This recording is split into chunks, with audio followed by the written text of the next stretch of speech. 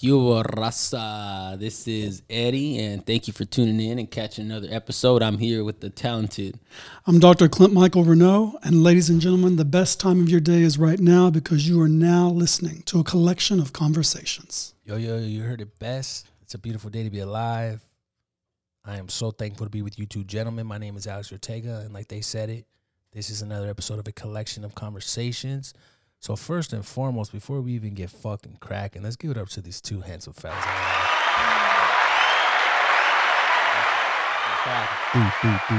What's up, gentlemen? How I y'all will doing? gladly take that.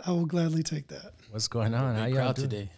Yeah. Listen, this is a sexy setup. We're here in your studio. We got this vibe going. It's a whole vibe. It's a vibe. I would say so. It's a vibe.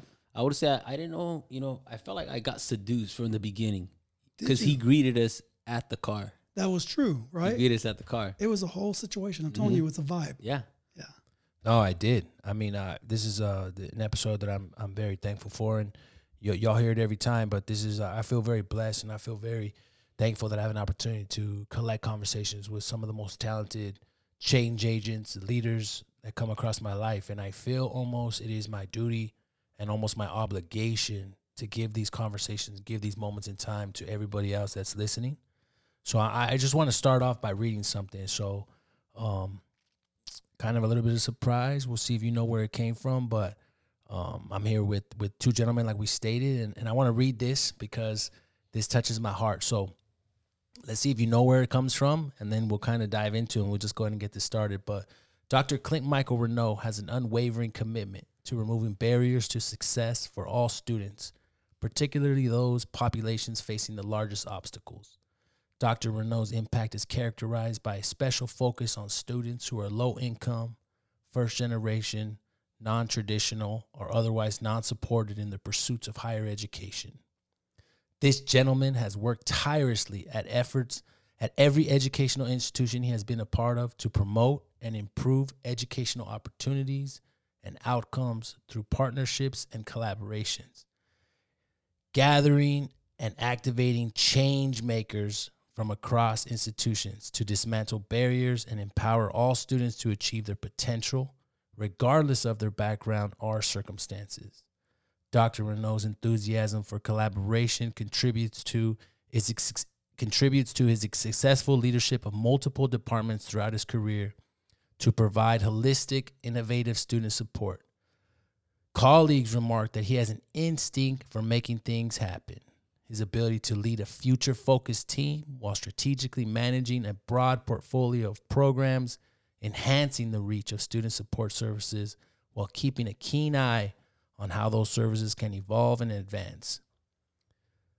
The reach of student support services while keeping, there we go. Dr. Renaud is known for creating community with everyone he comes across, and remarkably so, is broadly heralded for his talent at fostering a similar sense of belonging among all students. Dr. Renaud strives daily that all students feel seen and heard and known that they matter. Whew. So, first of all, I want to say thank you for that because, things arrive when you need them. Life, the universe, sends you messages, sends you things when you most need it. And so you didn't know I needed to hear that today, but you had it prepared, and I appreciate it. And so what I think, if I recall correctly, that was a letter of recommendation that you wrote. No. No? No. That is from an award you won recently. Oh, that is. That Yeah. is. That was the statement that went with the award. That was the. It is, man. It was. That is. I appreciate that. NASPA. Yeah, NASPA. I won the Senior Student Affairs Administrator of the Year. Yeah. How does so hearing that from an award you won, and I was like thinking, right? I was like, God damn, I'm gonna write something fucking deep, profound, intellectually fucking captivating. And then I heard that and I was like, I can't do that. Yeah. Let's just run it back one time. So real quick without being said, I kind of wanted to set the standard, set the tempo of who you are. And that doesn't even really capture a third of who you are. That's through a professional lens, and we're going to dig deeper into that, and we're going to kind of get to that. But I'm also with a talented, young, handsome motherfucker, also known as Young Eddie Money, a.k.a. Young Eddie Funny, a.k.a. Third Leg Pegger. What's up, my brother? How you doing, man? Good, man. Good. About to walk across the stage in May and be the first in his family to receive a master's degree. And only, when I believe the last time I saw the data is that 10% of the country, only 10%, have a graduate degree. And so this man is going to walk across that stage and get that degree and change not only his life, but the trajectory of the life of his family and the community from which he comes. 100%. With that being said, let's get some hands claps for that. Appreciate that. And most importantly, this young man sitting across from me has a face only a mother could love. So what's up, Eddie? How you doing today, man? Good, man. How does it feel hearing that about yourself, hearing the intro for Dr. Renault? What's going on through your big-ass head right now? Oh, it's all great to hear, Sometimes, like, CM, like, Dr. Renault, is that okay if I call you CM? Yes. Okay, all right. So CM, like you said, sometimes you just need you need to hear it, You might believe in it, stuff you heard all over again, but hearing it one more time just from specific people just kind of hits a little bit different. So I appreciate that. And again, a lot of that is, thanks to you guys too as well. So, come May, a lot of those accomplishments are thanks to you two gentlemen. So appreciate that. But I'm doing well, can't complain. Feel relaxed. Opened up a couple cold waters right now. So we're waiting for a couple more and just getting relaxed, man, getting the day started. That's what's up. My day's coming to an end. I don't know about y'all. Goddamn, must be nice. But hey, man, thank you both for being here, because this is like a little project that we're working on. I think a little social project to capture these moments in time. They wither, right? They're like it's all temporary. Everything's temporary. So it's really important for me to capture. So, Dr. Renault, what's up? So listen, I just want to say, first of all, when you gave that very kind introduction, and I appreciate that, and I received that. I want you to know that I received that, and I am thankful, truly, that it arrived when it did, because you never know when someone needs to hear something. And so I appreciate you reminding me, and for that gift. What I need you both to know is that both of you are young men who elevate the game on so many levels. You're both in graduate programs. We've got Alex, who is beautiful with throwing compliments out and giving praise, doesn't receive it all the time, doesn't like to receive. And so I'm going to put you on the spot a little bit on your own podcast. I hope you don't mind, brother, but I need you to sit there. And so this motherfucker is teaching at a university. And not only any university, you're teaching at a very elite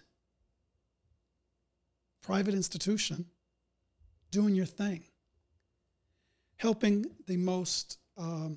center those who have often not found themselves easily step into higher education.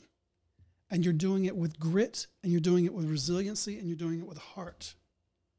And so the fact that I'm getting to sit here with Professor Ortega is a beautiful thing.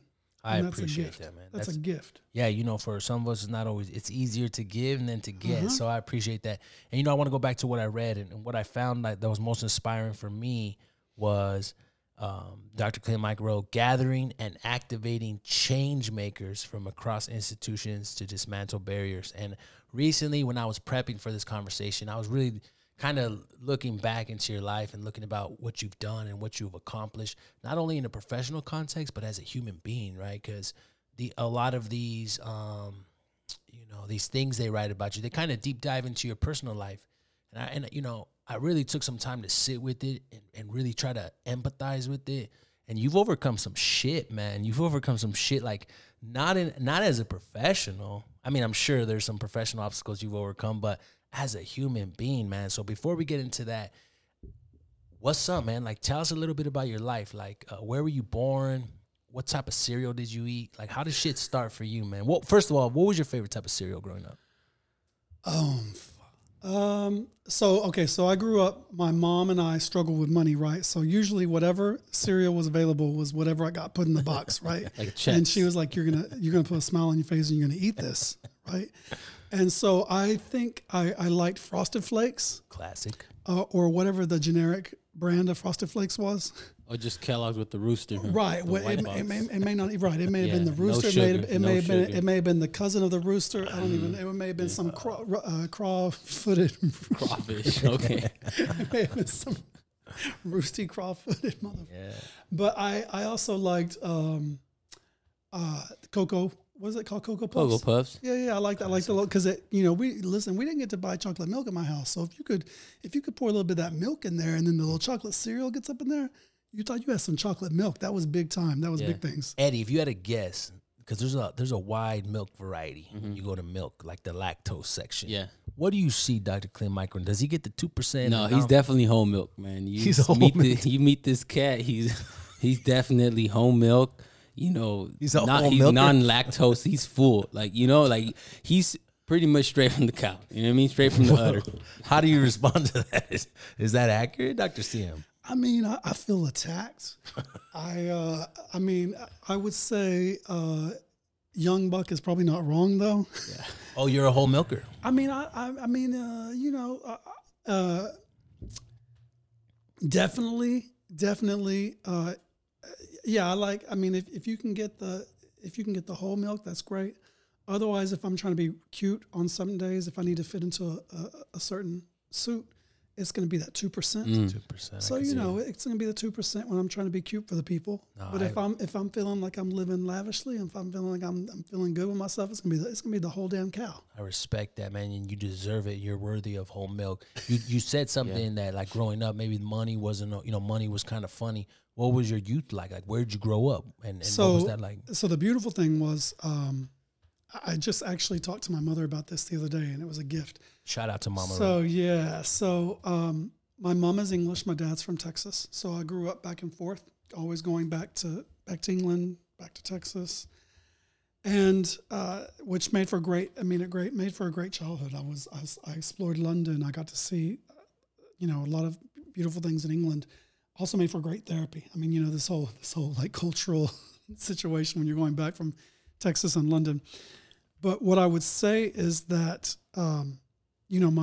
as first generation, the area that I'm from in Texas and in Northwest England, where my family, it's not a college-going culture. You didn't have mates that were talking about college. You didn't have homies that were talking about let's go to school, let's go to college. So you didn't. It wasn't a perpetuated behavior to think about going to college, and so. A lot of people talked about, when you graduated, you were going to work at the plant. You were going to, work at a car dealership. You were going to do, whatever. But it was mostly like, let's get focused on getting a good job in the plant. And so when I grew up, I remember education. My mother was very big on education. I remember we lived in. One of my earliest memories is she was at Sam Houston State University, and she was trying to put herself through college. She was first generation. She didn't know anything about college, and she had a kid. So I remember at like 4 and 5, she was in school herself, and she would only be in school in the time that she could pay for it, right? So there would be semesters that she could be in school. There would be semesters she couldn't be in school. We lived in family housing in the on-campus residence that was like family housing, which meant that there were these old-ass, pretty much, these old-ass apartments that were old and very, and back in the day when they called them dorms, that's what it looked like. But what I recall from that, and I remember she was a bartender. She was a cleaner, and she was a hotel. She cleaned hotels. She was a hotel cleaner. Sounds like a hustler to me. Yeah, she was always doing something, right? And I remember at night, she would bartend at night, through the night, and she had me, one of my very earliest memories of diversity was that she set me up with, I remember in so many ways, my formative years, I had a woman who watched me while she was at work at night and overnight. It was an Indian woman who her family had just moved from New Delhi in India. And so I remember at that time, like 4 or 5, I would eat those dishes. And I was always around the Indian family. And so when it came time to starting to eat other food, I was like, someone put mashed potatoes in front of me. I'm like, what the hell is this? Like mashed potatoes. Ugh. I'm like, right, that's not curry. It's not, like I grew up kind of in that mindset of thinking about that. And so it was interesting for me, but I remember her, she was putting herself, now what I didn't have appreciation at the time, obviously because I was a kid, but what I know now was that she was hustling so hard, busting her ass. I mean, my grandmother was a cafeteria lady, right? And she advanced to become a cafeteria manager at a school. And so that was big for, that was big. She advanced and we were so proud of her. But that's what we knew. That's what we knew in terms of success. And so my grandfather was a veteran who had traumatic experiences with disabilities and PTSD and schizophrenia and all that kind of stuff. And so one of the fondest memories that I recall growing up in that family housing and with her, she would take me to campus with her. That's the first, I got used to a college campus because I would be in classes with her. Oh, as she was a student, she would bring you? I mean, she couldn't afford childcare. So she would have to talk to her professor and say, I've got to bring my kid with me. And so she would always take me to the university library. She would take me to a kids section or try to children's literature, and I would get books and books and books, and I would read them under the table while she was doing her homework or whatever. And then I would go with her to class and I would sit in those classes. But that was my first exposure to higher ed. And and I remember that I even said this the other day to her. I said, I so recall vividly when I was little, like 5, we didn't have money for presents or a Christmas tree. And we had a potted plant in the house. It was this little wimpy ass plant, right? It was like some punk of a plant. She thought we needed a little green in the house because she would teach me every day to feed it. This is your responsibility. Give it food, give it light, talk to it. You have to talk to it. And I remember we didn't even have money for decorations.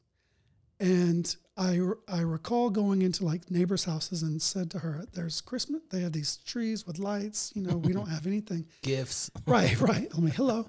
And so we baked some cookies or something in the oven, if I recall. We drew together some pictures and cut them out, and we hung them on the tree. And that was my first memory of a Christmas tree. Wow. And for me, I told her the other day, that was the best gift that you could have ever taught me, because that taught me that it wasn't about any of that other bullshit. It was about that moment being with her. And that tree signified the fact that we called it a Charlie Brown Christmas tree. And that was our tree. And that to my day, and I've seen some beautiful trees. I've experienced some great trees, but to my day, that was my best Christmas tree. It's interesting because when you tell that story, you talk about your mother with such passion and such love. It seems like she was a pivotal person in your life. Yeah, I mean, dude, I can't imagine, because my father was out of the picture, always. Since? I mean, he dipped in and out. And when he dipped in, it was abusive or toxic. And that's always happened until I made the decision. I probably made the decision in 2006. That was it. That was it. I couldn't allow, as a grown man, I couldn't allow another man to try to verbally abuse, put his hands, treat me any kind of way that other than a man need to be treated. And I had to put some boundaries there. But what I think about now is that her age, she had me when she was, I think, 20, maybe 21. And so I'm going to tell you, I know who I am. Like baby, I like life, right? So I know what I was doing at 21. I know what I was doing at 31. I know what I'll be doing, at 41. Like, I like life. I live life well. You live it that way too. Right. Yeah, and yeah. I can't imagine raising a kid. Like, I can't imagine doing that, man. I can't imagine. Like, and when she's in college, and you should be in college, you should be, baby, live your life. Because when I was in college, it took me 6 whole years, right? Not 4, not 5. It took me 6 whole years to get a bachelor's.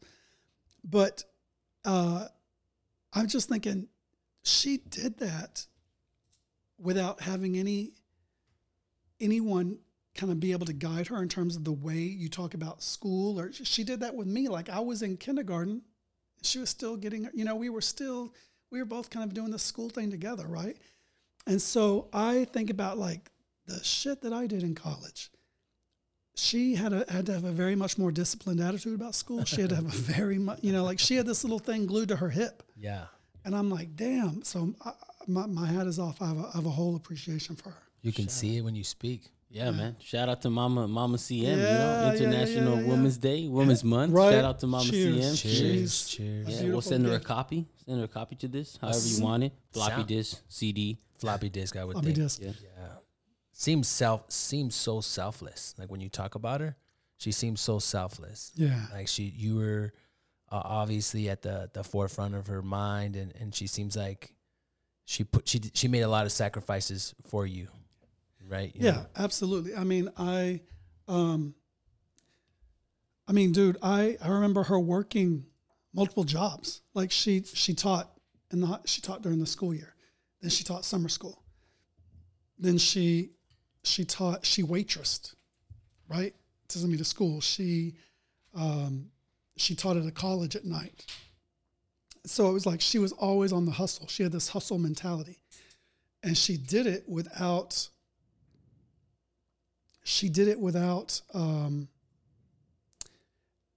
what's interesting is the British part of us. The British, and I love my British heritage. I will claim it all day long. But also a part of it is you do it, you kind of survive life. And you do it without a lot of vulnerability. Mm-hmm. And you don't talk about it. You don't process stuff.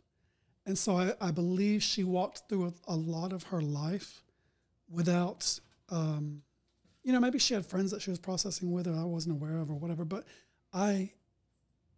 she did it without making it about her and without spilling all of that out. And I'm so impressed. What were your formative years like growing up? Like, because she was a single parent at the time, mm-hmm. so a lot of it was preoccupied with work and mm-hmm. make sure the Christmas tree's there. That rendition of the Christmas tree. Were you an extrovert? Like, did you have a lot of friends growing up? Were you kind of an introvert, kind of by yourself? Like, what did that look like for you? Oh man, so this is the crazy shit, man. So like in elementary school, I feel like it was good.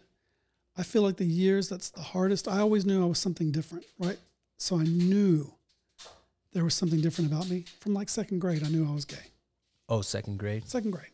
I knew. And that's just that. How is that? Like, what is that? I knew. I remember I had a crush on this dude in my class, and he had immigrated. Him and his family had immigrated from Mexico, and he was learning to speak English. And I just had the biggest crush on this dude. And I just thought he was the coolest guy. And I remember, back in the day in elementaries, I don't know if they do this now, but back in the day, they used to do like Christmas, whatever. Like Christmas Christmas card. gifts. And like you had to do like Christmas gifts and you do the exchange. Oh, and all yeah. stuff. Like a brown elephant. Right. I'm just kidding. White elephant. White elephant. There you go. And so I remember he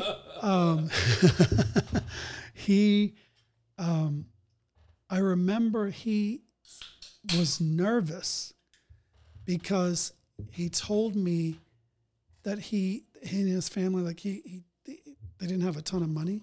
As best like a second grader can say that, right? But now I think back, that's what he was saying, right? And so he was nervous about the gift because he said he didn't buy a gift, that they brought one of his little brother's toys in, and they wrapped it, and so I remember he said he was afraid of what people were going to say when they saw the gift because he thought it was going to look really cheap or really kind of very little for a little kid. Shit, the self-awareness already though. Right. So he was nervous. I just remember him being nervous as hell about having that gift opened up, and he thought he was going to be judged about it. And so I remember asking him, what did you wrap it in or whatever? And so I took that gift and I just said, I opened it up literally it was like a little, it was like a little 3-4 year old gift. Like it was like a little tugboat for a bath or whatever. And I just remember saying, like, this is the most badass gift. Like, I didn't have this. Like, yeah, I was trying to hype him up and gas him up. And I just remember doing it that time because I wanted to win for him, I wanted to win. And so I knew then I was different. And so I carried that in. I had a very hard childhood with my father, very hard childhood, who was, homophobic, racist, all kinds of things.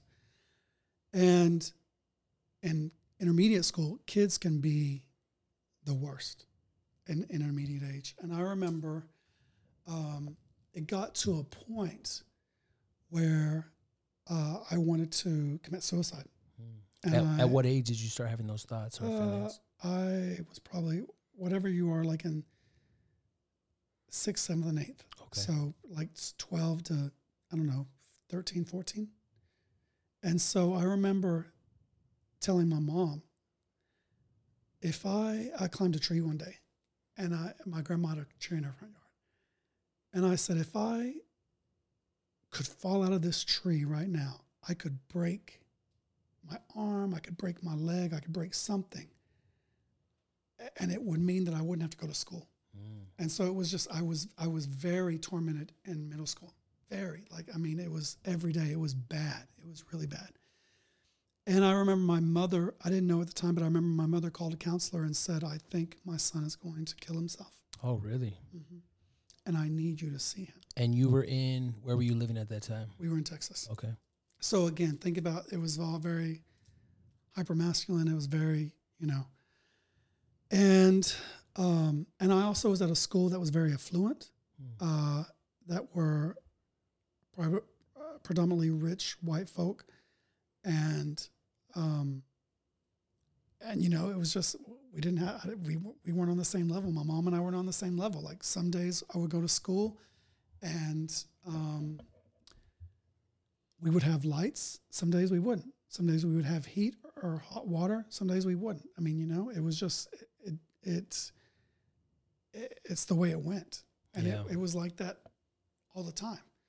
And so I remember afterwards, my mom, when high school came time to high school, I remember my mother told me she worked at a high school that was across the tracks, so to speak. And so it was primarily a minority serving high school. It was mostly black and brown folk. And she said, I'm pulling you out of that school. You're not going to go to the other high school. I want you to come to my high school where I work at because it's a different vibe. It's a different type of student. I want you to go here, and I want you to figure out who you are. And so I did. And I just want to give a shout out to Heriberto, who I saw you make a face right now that felt like that tequila just hit you right in the face right now. See, big shout out. A whole smack. And for anybody who's listening, that was that grinding we heard in the back. That wasn't from a molcajete. What was it from? That was from the Himalayan salt. So Alex, he lives good, and he's a very healthy guy, and he loves cooking with Himalayan salt. That's one of the secret recipes to the ultimate Paloma, which Mr. Clint Michael Renault loves drinking. And whose recipe is it? That's mine. That's yours, baby boy. That's mine. That's a family recipe right there. Thank you. So I went to high school, and it was a brand new experience. Did you? It was like I hung out with everybody, man. I hung out with the football players. I hung out with the theater people. I hung out with the band nerds. I hung out with everybody. I was voted student body. You know, I was. Say it one more time for the people in the back row, man. You were voted what? You were voted what? I was like, listen, man. I was. Best dressed. I listen. I was student Most body likely to president. succeed? I was all of that kind of stuff, man. And so I Best gave the smelling? graduation. I gave the graduation speech, and so I think from where I was to where I ended, that was a blessing. But it also set my trajectory of life because I was around a different group of people that had a different vibe, a different mentality. It allowed me to celebrate different dimensions of diversity. It allowed us to come up who, you know, everybody in that space was first gen. Everybody in that space was knew what the struggle meant about not having. Some days listen, my mom used to always say, and she said it as a joke, but it was the truth. She was like, listen, Michael, you don't, if I check the mail and the bills came in, she's like, you don't pay those till it's pink, right? Like we don't have the money to pay those until it gets pink. That's when they're real serious about it. And so, you know, people understood that, and it was just a different mentality. And it's just like people saw you and met you for who you are, and it was a different vibe. And so I think that's how I've always, grown to connect with communities of color, because that's how I was so connected with communities of color, and it's helped me to serve as an accomplice. It's helped me to serve as an ally. It's helped me to just be in community with, in support of, in love with, and it stretched me and helped my own growth. So yeah, that was kind of growing up, man. That was growing up. That led you right into high school, huh? Yeah, so that was me in high school, man. That was my high school experience. It's interesting because like what I trip out on Eddie is that like he's in a different part of the nation. Obviously, he looks different, right? He's a white appearing, blue eyed, chiseled features. Looks like a young Matthew McConaughey. I need you to fill out my Tinder profile. Looks like a young Brad Pitt. Brad right? Pitt and Troy. Hey, yeah. I take it. Yeah, you look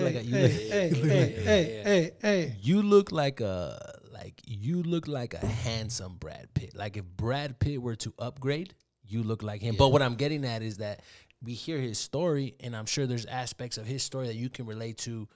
And you come from a completely different world, you know, Bakersfield, you know, what kind of resonates with hearing that, like up into, you know, first grade all the way into high school? I guess there's a lot of similarities, but I guess before we dive into it, I guess for all you people using Tinder, if you see Brad Pitt, you know, match you, it's, you know, you're not getting catfished. Yeah. He's the real deal. Hey, you better swipe right. Yeah, but his name is CN, so look out. But yeah, I would say it's a lot of similarities. So I say Bakersfield because that's what people know geographically, right? It's big enough where people know, okay, they have an idea where it's located. But name of the town is called Rich Grove, California. So shout out to all my Rich Grove folks out there.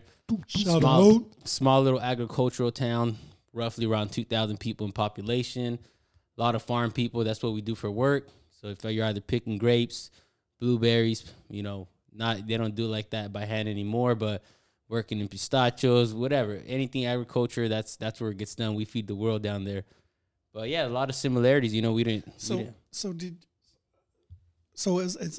a migrant community. Definitely a migrant immigrant community. So I remember. Did you tell me that your family, your mom and dad would go and work in the fields for different seasons? Yeah, so that's what they did. You know, so.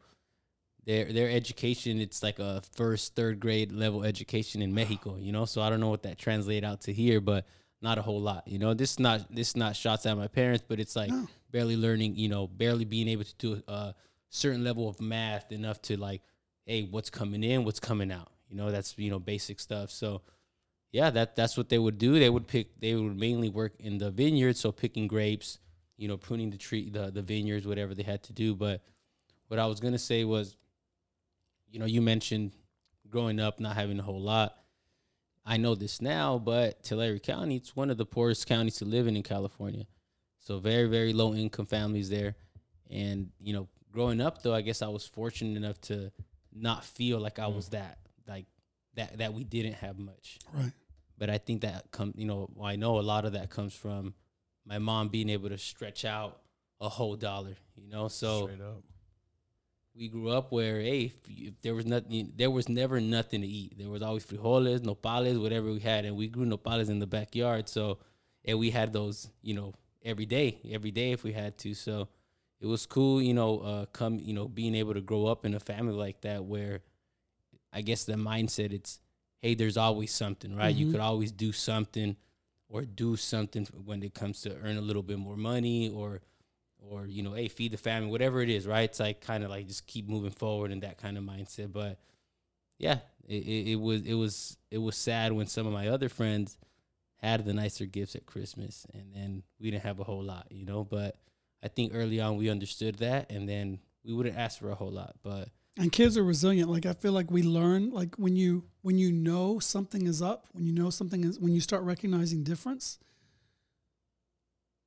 I think even as kids, like innately you want to protect your parents. And so you, like you said, you know, you didn't want to ask for much. And so you don't, right? You learn what the situation is, and you live within that situation. You live to that reality. yeah, Yeah. that's a good way to put it. You know, you have better words than I do, CM. I would. Oh man, you're about to get. Yeah. I'm about to call you master. You're about to get the master's degree, brother. I Come know, on, man. I think I'm getting a kink out of it now. You know, I'm finding like I want people to refer to me as master. You know? Okay. Hey, call me master. Yeah. You know.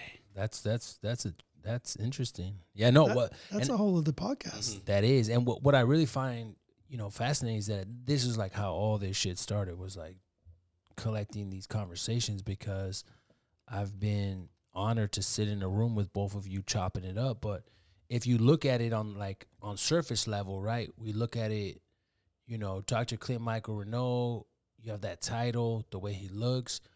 Hey, I'm gonna keep it real. You know, I don't know if this is a controversial thing to say or not, but I would look at him on the surface level and not think I have a lot to relate to him. And that's just keeping it, you know, $1 million pesos. So, but then when I get to know his story, I get to know his fight, what he's endured, you know, you look past skin and you look past complexion and you look back like, oh shit, this guy did not have an easy upbringing, and a lot of the shit he's been through, number one, is it's inspiring. Number two, there's a lot of relatability. And number three, instills hope. You know what I mean? And that's fucking powerful, man. When you go through some shit and then you could look to someone, and instead of making excuses, instead of fucking blaming, you just say, this person's been through shit and they've been able to fucking persevere and accomplish a lot. You know, you almost get attracted to them and you get drawn to them to be around them. And that's how I always felt about you and the way you lead. So that's kind of the idea behind this, because both of you are leaders in my life. Both of you are people that I've learned from, I've grown from, I've been humbled by. And to get all in the same room and to chop it up and really talk about our similarities, I think is how we change society and how we change culture and how we change a lot of things. You know, the thing is, Alex, you know, it's amazing. It's amazing how,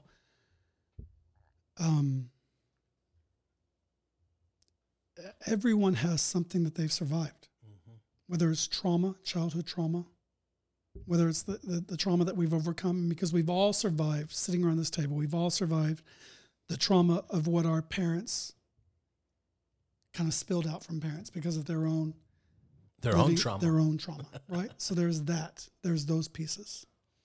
So you're a survivor for that mode.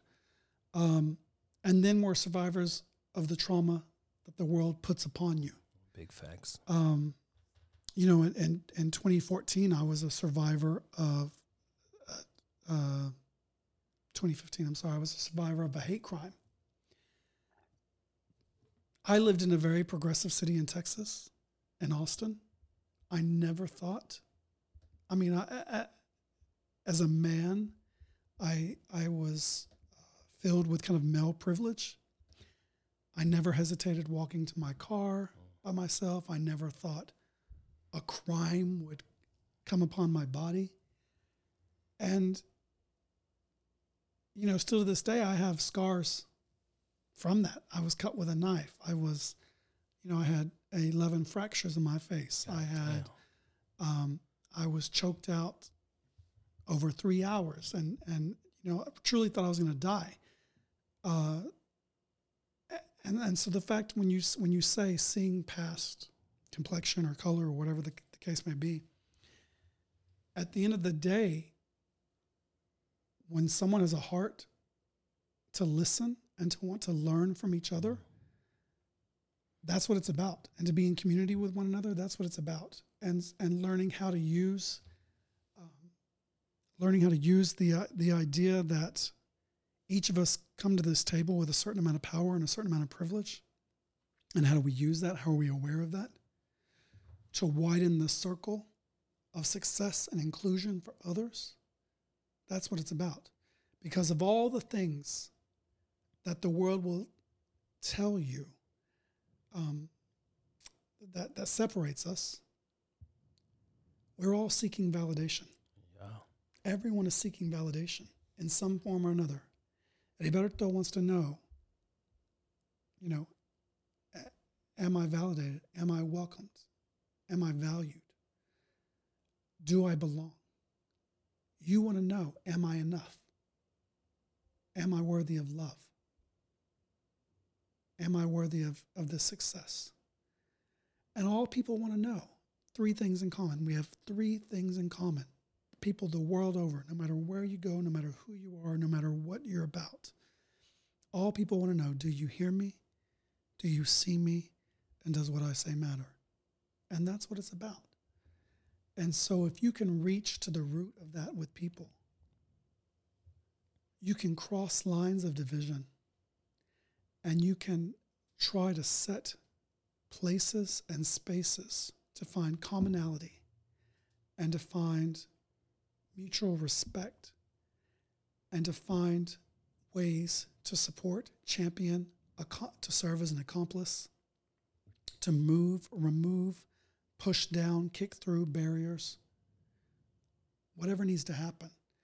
But you have to learn to listen first to see what the other person needs.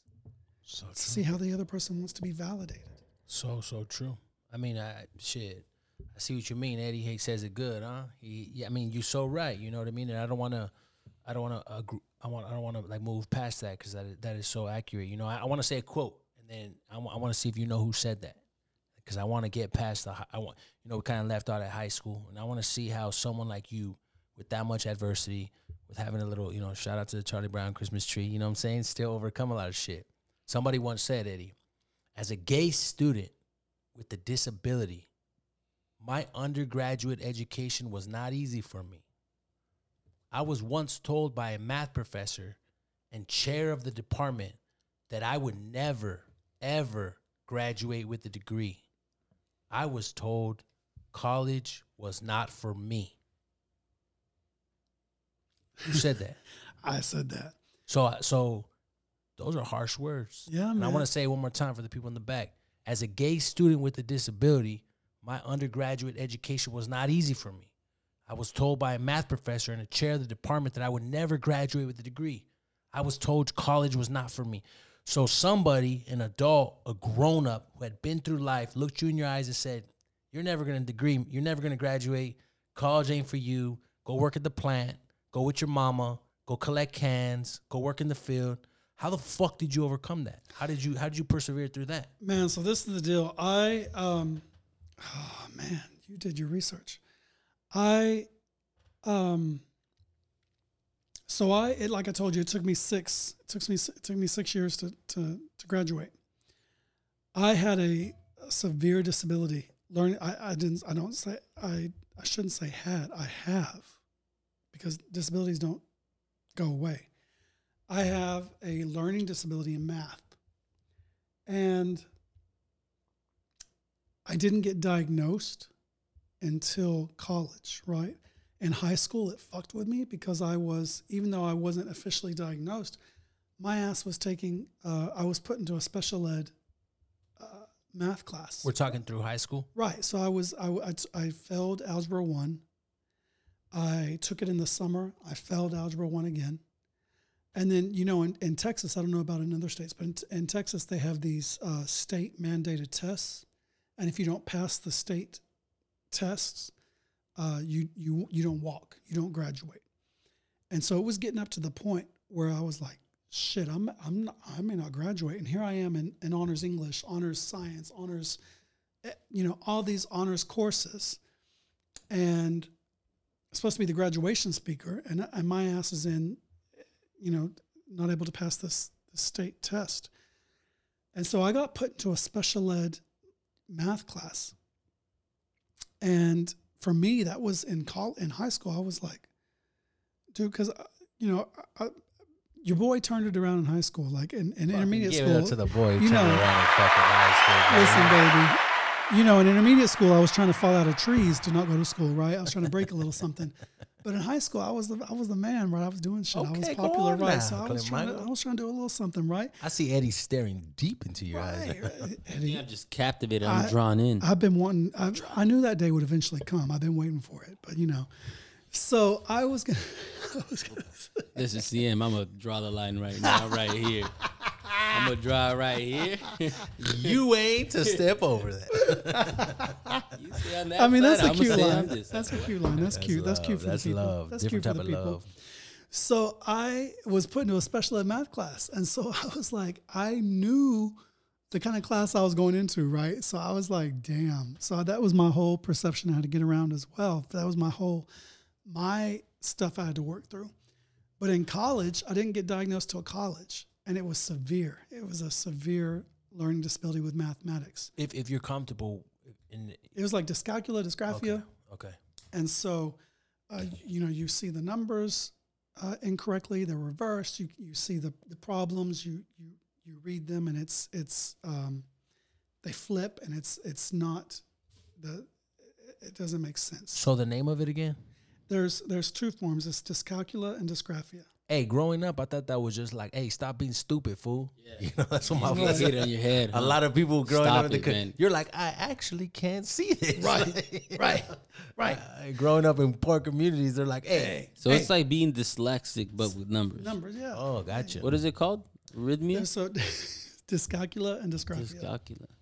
So Calculator. looking at it, I went to, it took me, so I couldn't pass algebra in college. Couldn't pass it to save my life. And it took me 16 times to take that class, 16 times. So that meant I had to pay it delayed my graduation because you had to reach a certain point to advance into your senior level classes. And it took me 16 times. And so I had to pay. I was working as an RA. I had 2 jobs going through college. My mom was working multiple jobs. And it just delayed everything. And so again, all my friends were graduating and I was still steadily chilling. I'm just like embarrassed, depressed, all kinds of stuff because I couldn't get through this class. And I did. I had that old dude told me, old boy said, who was the chair of the department, you'll never get a degree. College is not for you. You should consider going to work for the plant. And when I finally presented him with my documentation, when I presented him with the fact that I did have a disability, he told me that learning disabilities, this fool said this, learning disabilities were, he did not believe it, they were made up, that invisible disabilities did not exist. He said, if you were to go out skiing and you broke your neck and you were in a wheelchair, I would believe you. But the fact that you say that you have that there's a learning disability, I think that just is lazy. You're just lazy. And so college is not for you. You need to go work at the plant. And so what that did was that drove me, because I ended up filing a suit against the university with the Office of Civil Rights. And eventually there was a change in chairs. There was a change in the dean of math. And there was a course that was developed for individuals with disabilities in math-related fields. And so that's how I graduated, but I also was able to enact that change. And so, listen, I love, and the fact is that that's what spurred me. And the beautiful thing was it was a full circle moment because, it allowed me to help create empathy in how I deal with students. But the crazy thing and the way life works is that years later, I became the director of the Office of Disability Services at Texas State, which served me and tried to advocate for me when I was at Texas State. And so I became the director of that department. And so it was a full circle moment for me to help students who are marginalized and help center folks who are marginalized and help press folks who have often been pushed in the margins, press them to center, because you never know who needs to have their story shared and who needs to have their opportunities and their access expanded and made available. See, I mean, if you were in that chair, right? If you were the main person there, does it take you 6 years to complete your degree? Baby, hell no. No, right? Hell no. That's what I was thinking. Like, if you could go back and someone, that was, as a huge advocate like yourself. Baby, I was a communication studies major. I mean, it's cute. I love communication studies, right? I got to work at the BBC for a little while. But I'm not a civil engineer. No. I'm not a damn mathematician. Like, 2 + 2, but that's Baby, it. that's like, all I need. Keep Listen, it there, I try to keep my little balance of my account, right? Yeah. But it didn't take no damn 6 years. And so being put in that position now, did you feel like this extra like calling to like, hey, now I really have to inspire change, right? I really have to create change, right? When you got into that position. Yeah, because it lit a fire. It lit a fire. And it showed me firsthand, as a white, able-bodied male, you have an enormous amount of privilege. So you better show up every motherfucking day. And you better look around the table and see who's there and see who's not there. And you better know you have the responsibility and the weight on your shoulders to enact policy,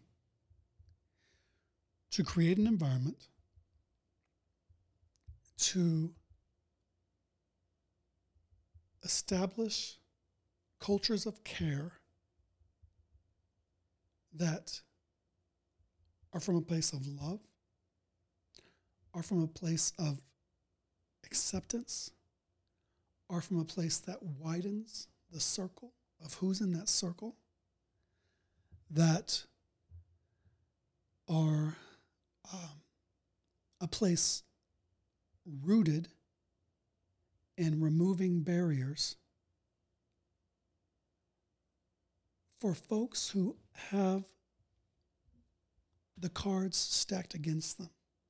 There will always be folks who have cards stacked against them.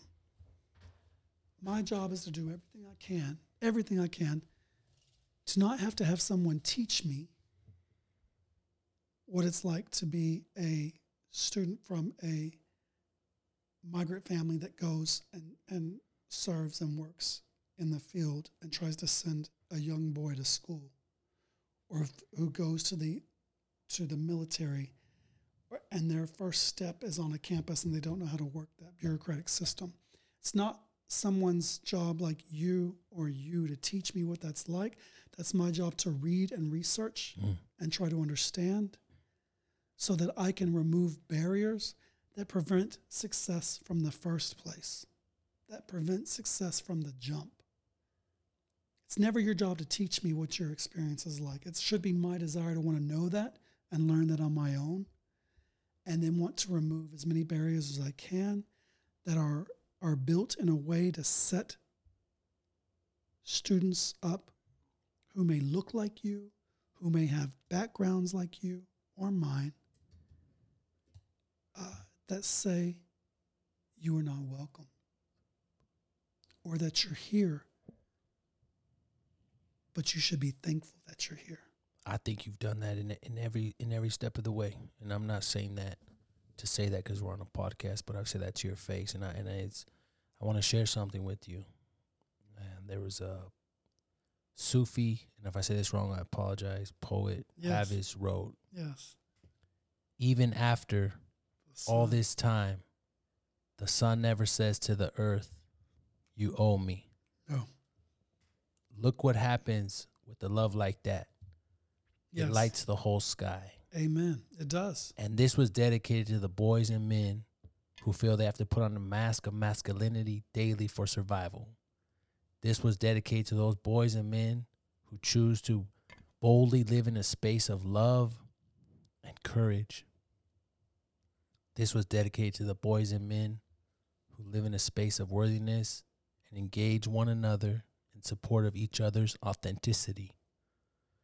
This was dedicated to the woman who pushed us to lay down the mask and provided us with the love that lights the whole sky. Amen. And so that You know who wrote that? baby, that was me. And Well, I'm gonna call your ass Inspector Gadget. hold up, real quick. One time, what was that called? What'd you? I wrote I've written many things. That was my dissertation called Queering Masculinity, our brother's keepers. There you go. And so, oh man. And so the beautiful thing is,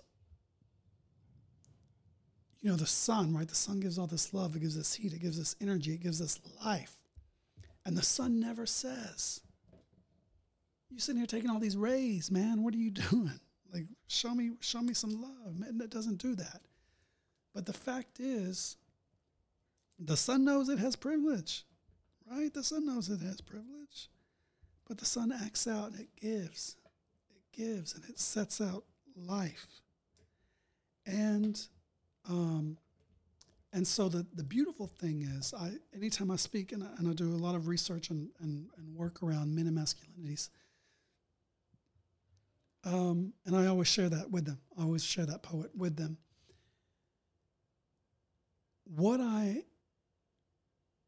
My best experience in California, I've had so many beautiful experiences. At the top of my list, I'm going to be honest with you, I've had so many, but this will be the fact that I have come into community with you, Alex, and with you, Eddie, and been in community with you and have shared, and your beautiful director, Cameron, right? And have shared such a brotherhood. All of us come from such different backgrounds. You may look at us like on a street and be like, how the hell did these... Are those people friends? Right. I always trip out on that. Right. And the fact that we have called each other at 3 a.m. and said, this is what's up, or this is what's going on in my life, and I need you to X, do Y, or whatever. Z. Right. And we also know there are moments where we serve as each other's cheerleaders, and we're like, you better do it, Eddie. We know we celebrate Eddie's third leg every day. We know it, and we celebrate this motherfucker. And we look at you, and we're like, you're doing this big, badass thing in your studio, like you were doing it, right? So we celebrate. That was each Eddie's other. third leg. That was Eddie's third leg. It took that long to drop. But we uplift each other, and then we also know that there's certain times where we have to shake each other's face mask. Ain't that right? And say, dude, brother, I love you, and I'm going to need to have a hard conversation with you. Get it together, right? But that's the beauty of it. And so one of my most beautiful experiences about being in California was that our paths have crossed, and that this is a lifetime thing. This is a lifetime thing. Whether you two want it or not, y'all aren't getting rid of me. And so, yeah. Joke's on you, bitch. Yeah. I'm here. That was a dope ass dissertation, man. I got to read it. I actually read it a couple weeks back, and I was preparing for this, and I admire you. You're a mentor of mine, someone I look up to, and Eddie, I'm gonna talk to you right now because I'm just keeping it straight up. Is that we have access and we have privilege to an opportunity to chop it up with him, but the more and more I deep dive into him, the more and more I was like, whoa, like. And I think I even wrote, full disclosure, we got a little group chat that we check in with each other every once in a while. Dr. Renaud gives us leadership lessons and kind of taps in with us every once in a while. Frequently, I don't want to diminish it, but checks in with us and keeps us motivated, keeps us on the up and up. And I think I shared some pictures and I shared some things that you had written, and you have been, you've been a change maker throughout your career. You've been shaking up things, and I was thinking of questions like, Brother, he showed me the hairstyles. Those pictures he showed me, I look like Yeah, insane. you went like you look like Right? in sync. Right. you had spiky tips, I think it was. But I was thinking of like, what would I really want to know from you? Like, what would I really want to know? And you've had a very interesting experience with higher education, and me and Eddie have had these talks on the side about your perspective, Eddie, on higher education and some of the flaws or some of the inconsistencies you see in working in higher education. And I want to ask you, Dr. Renaud, like, from what you've seen, from some of the stuff you've seen, what keeps you in love with this industry, or what keeps you in love with this profession, right? Because I know, speaking to Eddie, it's easy to fall out of love with it, right? It's easier to point out the flaws or find the inconsistencies, but you love developing student leaders. You love developing change. You're a change maker. You truly are every aspect of the word. So that was a long-winded way to be like, What are you trying to ask us? Yeah, really? goddamn, Alex, wrap it up. But what causes you to stay in? I still don't understand the question. Can we say he's never done that a day in his life? But well, that's another podcast topic right there. Yeah. Well, wrap it up. Oh yeah. No, see where you no. went My with boy goes in there raw. Yeah. Raw. He is a frequent. He intakes lots of penicillin, antibiotics on the daily. Yeah, I have penicillin on supply. But what makes you supply. stay in love with this industry? Because it seems like you've been failed on multiple, and we don't have, you know what I mean? It is what it is, but you still love higher education. You still love being at the forefront, the tip of the spear of change. What keeps you in love with it, So I'm going to be honest with you. You asked me why I love it, and it's easy to get caught up in the why I could say, man, I'm taking a step back. I'm going into corporate. I'm going into nonprofit. I'm doing whatever. Why I love it is the fact that, and this is not to be cliche. This is not to be melodramatic. This is not to be anything. I mean, look who I'm sitting here with tonight. I'm sitting with you, Eddie. I got to meet you as an undergrad. You were an undergrad when I first met you. I saw you. I saw something in you, and I was like, my God, this dude is sharp, right? This dude is sharp. I was like, you were hungry, and you were eager, and you had come in from your military experience, and you had wanted to, you just wanted to climb every wall, and you were like a sponge. You wanted to soak it all in. And you receive things. You're a beautiful soul. You're one of the funniest guys I know. That's a fact. But you receive. That's true. You That's are. true. You are. And you receive whatever it is that's around you to learn from. That is true. And then I saw you. It went all downhill. No, brother. Everything was up. Yeah. You came up to me. I guess I had apparently spoken at an event or at a student affairs big meeting, a kickoff or whatever. And then we were both speaking at a Disability Day awareness event. We were both speaking. It's true. It's true. We were both speaking. And you came up to me, and this is what I wish more young professionals would do. You came up to me and you were just like, Dr. Renaud, my name is Alex Ortega. I work in the Veterans Resource Center. I served in the military. Da, da, da, da. You gave me you had your elevator speech, right? And you number one, you exuded confidence because you approached me, you sold yourself, and you said, now I want to share these 3 points that really stuck with me from what you said. And you pulled out some notes. You pulled out some notes. And you had said some things that I said, and I was like, whoa, you remember that? So I was like, dang, this man was really listening. And you're like, I want to talk to you about that, and I want to explore that. And what I knew from there on, you were on fire. And I'm going to tell you what that means is that your career will always be on fire. I appreciate always. That fires me up. Because you are someone who, knows how to network. You know how to, when some knowledge is, if this is the case, if you felt knowledge is being dropped, you took advantage of the situation, you learned from it, which tells me you're a lifelong learner. Goddamn right. Which means that you're not working from ego. So many times folks feel like they have everything figured out, and you know how to fucking, you want to absorb and you want to learn. And the beautiful thing is that, and then I saw you. I poured into you a little bit, but baby boy, I'm going to tell you right now, the well was already full. I appreciate because that. You had grown up with a ton of adversity, and you have grown up to overcome. And because you could have easily been this or that or every other statistic we read about men of color, right? And that could have been the story. What defined you was the way that you live your life. What defined you was the passion and the hunger that you have for serving others. I appreciate that. And that was clear because you're out in the community. You're out in the community hustling every day. Yeah, you're hustling. You're attracting new students to the campus. Appreciate that. You're out there. You're doing all of this, and you're teaching. Yeah.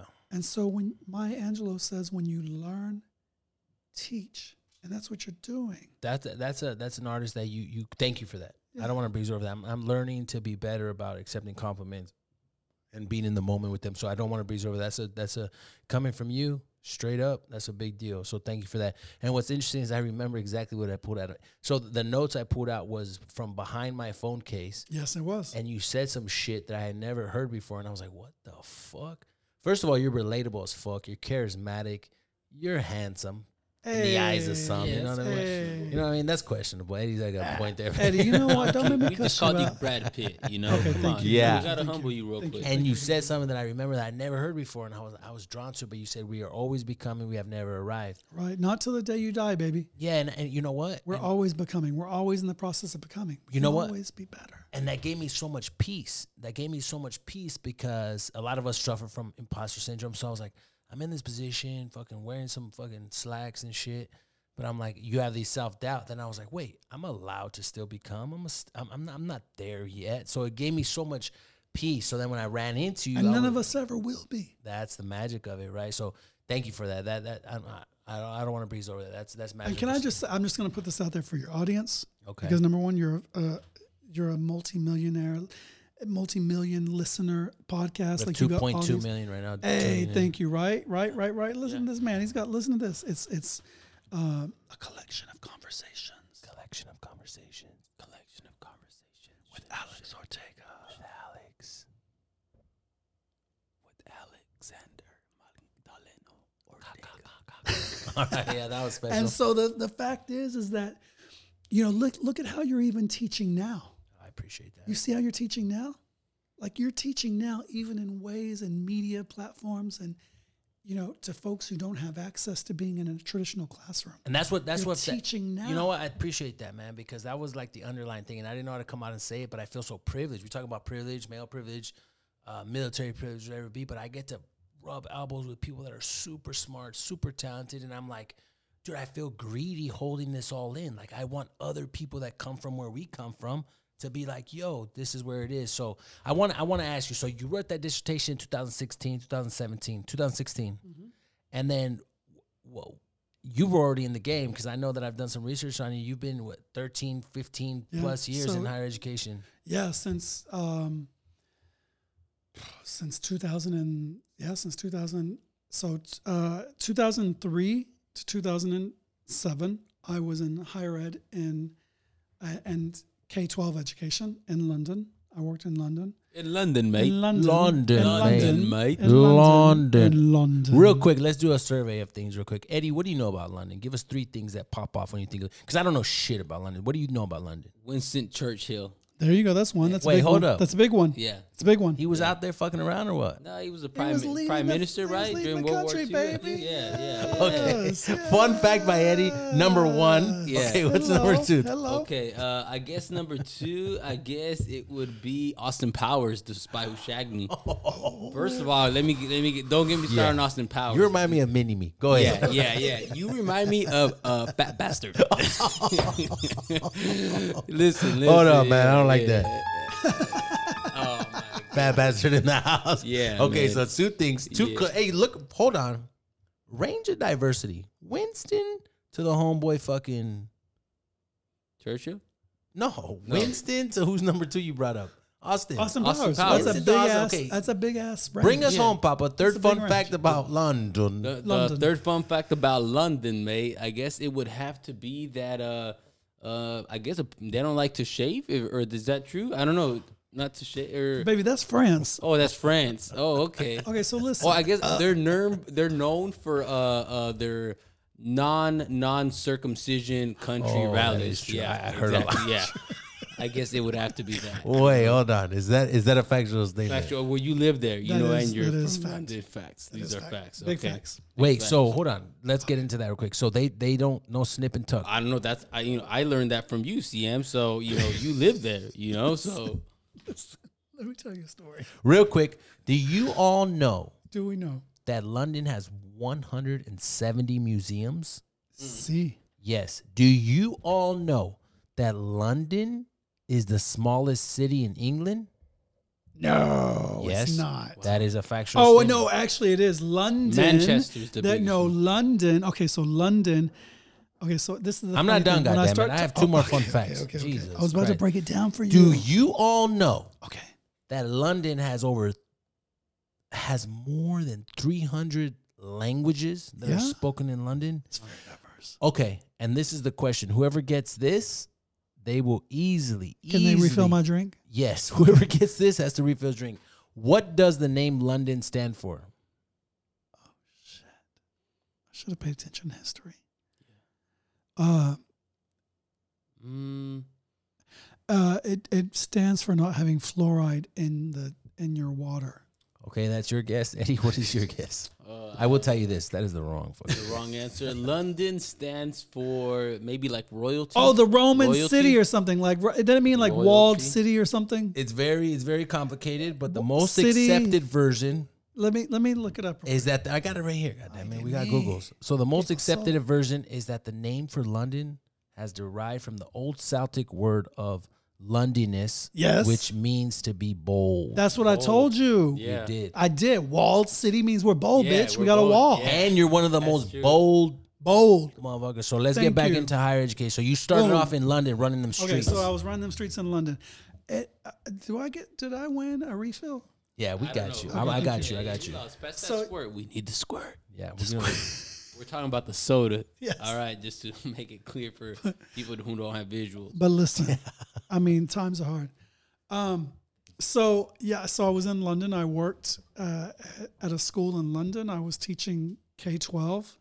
I was teaching English and media studies. And then I oversaw special educational needs. And then I became an assistant principal for the school. And so that was really a cool experience. And then I got a call from my former VP of student affairs when I was in undergrad. And I was very involved in undergrad. Like I was orientation leader, I was resident assistant, I was all the things, peer educator for health promotions, president of Men Against Violence. And she was like, I want you to get your master's in America. And so I came back to the States, did my master's in guidance and counseling with an emphasis on student affairs. And then I worked in higher ed. But in terms of talking about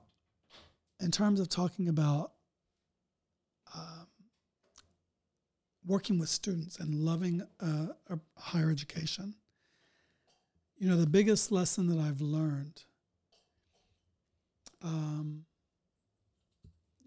is that everything is on a continuum. everything's on a continuum. You're going to have times that work really well and times that don't. You're going to have times that you feel loved and appreciated, and times that you don't feel like you're loved by the field that you're in. And it's life, right? It's the ebbs and flows. But like I said earlier, the reason why I do it, I mean, I'm in spaces with you. I'm in spaces where I see people who, you know, I have another student that I mentor who is an EOP student. Just real quick, CM, can you just explain what EOP is? Like early opportunity program. So that's like his, you know, when you're looking at socioeconomic status, it's generally pretty low. When you're looking at first generation status, probably first gen. When you're looking at underrepresented, so it's typically folks who are underrepresented in the college field. So this young man is a student of color. His father is in prison. His mother is out of the picture. He was raised by his abuelita. He didn't even know that he was going to go to college, right? Like he took time off. I think he was like 24 before he came to college, to a 4-year institution. And he had a baby, right? He had a baby. And he didn't know that college could be for him, but he learned that it could be. And so our job as college leaders and administrators is to make everything possible to work right for that situation, and to make him know that no one belongs here more than you, right? That you belong here to thrive, and this situation for you is to thrive. Even though if you look on paper at everything about you, looks like there may be things that are stacked against you, our job is to figure out, how do we remove that? How do we make equitable policies? How do we make equitable practices?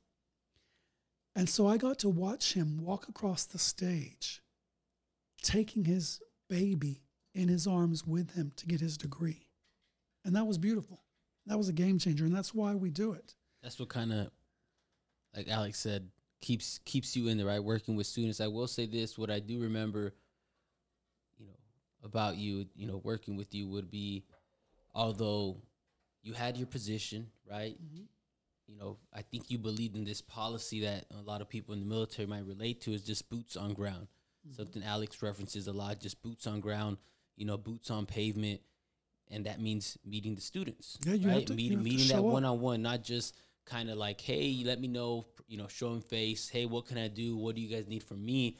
You'd make it, a mission to go out there, meet people, build that relationship to make them comfortable to where they could now voice that, hey, I feel like we need this. We could benefit from this. And I think that's what made you just a great leader and man, just so valuable to just, me, anyone that you come across, as far as what we could learn from you is you're willing to do that extra work, because you don't have to. You don't have to do that. You always take that extra step to do it. I think that's something I really appreciate about you, and I always notice. I receive that, and I appreciate that, brother. The fact is that you will. It's easy to show up in times of celebration. It's easy to show up at ribbon cuttings. It's easy to show up at opening of centers. It's easy to show up at basketball games. It's easy to show up at when things are happy. The reality is that you build trust only through showing up again and again and again. If you want students to believe that you are there for them, you have to show up. And you have to put in the time, and you have to have the courageous conversations, which means the conversations are not always going to be pleasant. They're not always going to be happy. They're not always going to be good. They're going to be tough. They're going to be ugly. They're going to be hard. But you show up in times of difficulty just as much as you show up in times of celebrations. And what I've learned is that in this process, we all have stand-down moments that require us to stand up. We all have moments that in these stand down moments when we have to stand up in the center of ourselves. And you have to know who you are. And so, if I was working with a student who failed a class, or like me, who failed a class 16 times, right? How many? It's 16. 16? Don't do me. Right. Don't do me. If you are working with a student who lost their financial aid, if you're working with a student who, got his partner pregnant and he didn't know how he was going to pay for anything, right? If you're working with a student who is worried about parents who may be deported, or they might have a parent that has been deported back to another country. When you have a friend that has turned their back on you, or when you have a relationship that is ended, when you have a job that defined you has ended, there's no question what I've learned throughout all of my experience, whether it's a job ending that has defined you, whether it's a relationship ending, whether it's working with students who have had all of these things, it's that changing the way you think about the situation is the only key to improving it. And so I know for sure that our hurdles have meaning. Our hurdles have meaning. They have to have them. They have to have meaning. And so being open to the learning from the challenges that come from that is what's necessary and required. We can learn from every situation. And so hopefully we're learning to succeed from those challenges and from getting stuck. Yeah. Just real quick, just to, I guess, sum up that little piece that you just mentioned on TM. I remember this one time Alex wanted to get his steps in, right? He was on a mission, getting these steps in, right? Yeah. Huffing, puffing, right? Sweating. He's doing it, 7:30 in the morning. I'm Sweating, right? Text messages. Sweat stains, right? Yeah. We're not too many people on campus, but we get down to the main strip. Who do we see? 7:30. Not a whole lot of people on campus, especially no administrators or top level people there. But who do we see? CM, full suit, tie, mentoring a student. I remember that. That's a fact. We kind of had to look at each other like, hey, did you see that? Yeah, we saw that. But of course, then we walked down the same path. You said hello to us. You carried on, right? Because at that time, it was that student's time. That's a fact.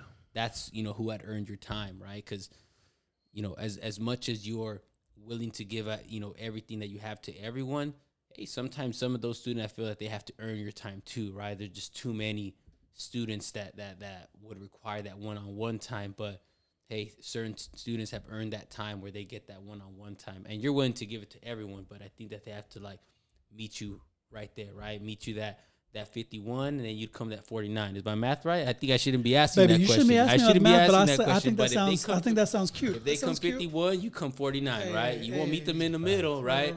Yeah, but you'll meet them right there. So sorry I threw you that math question. No, that's a true. I don't even think I don't even know if we ever said that to you personally, but that's a true story. We were walking through. I kind of made it a point.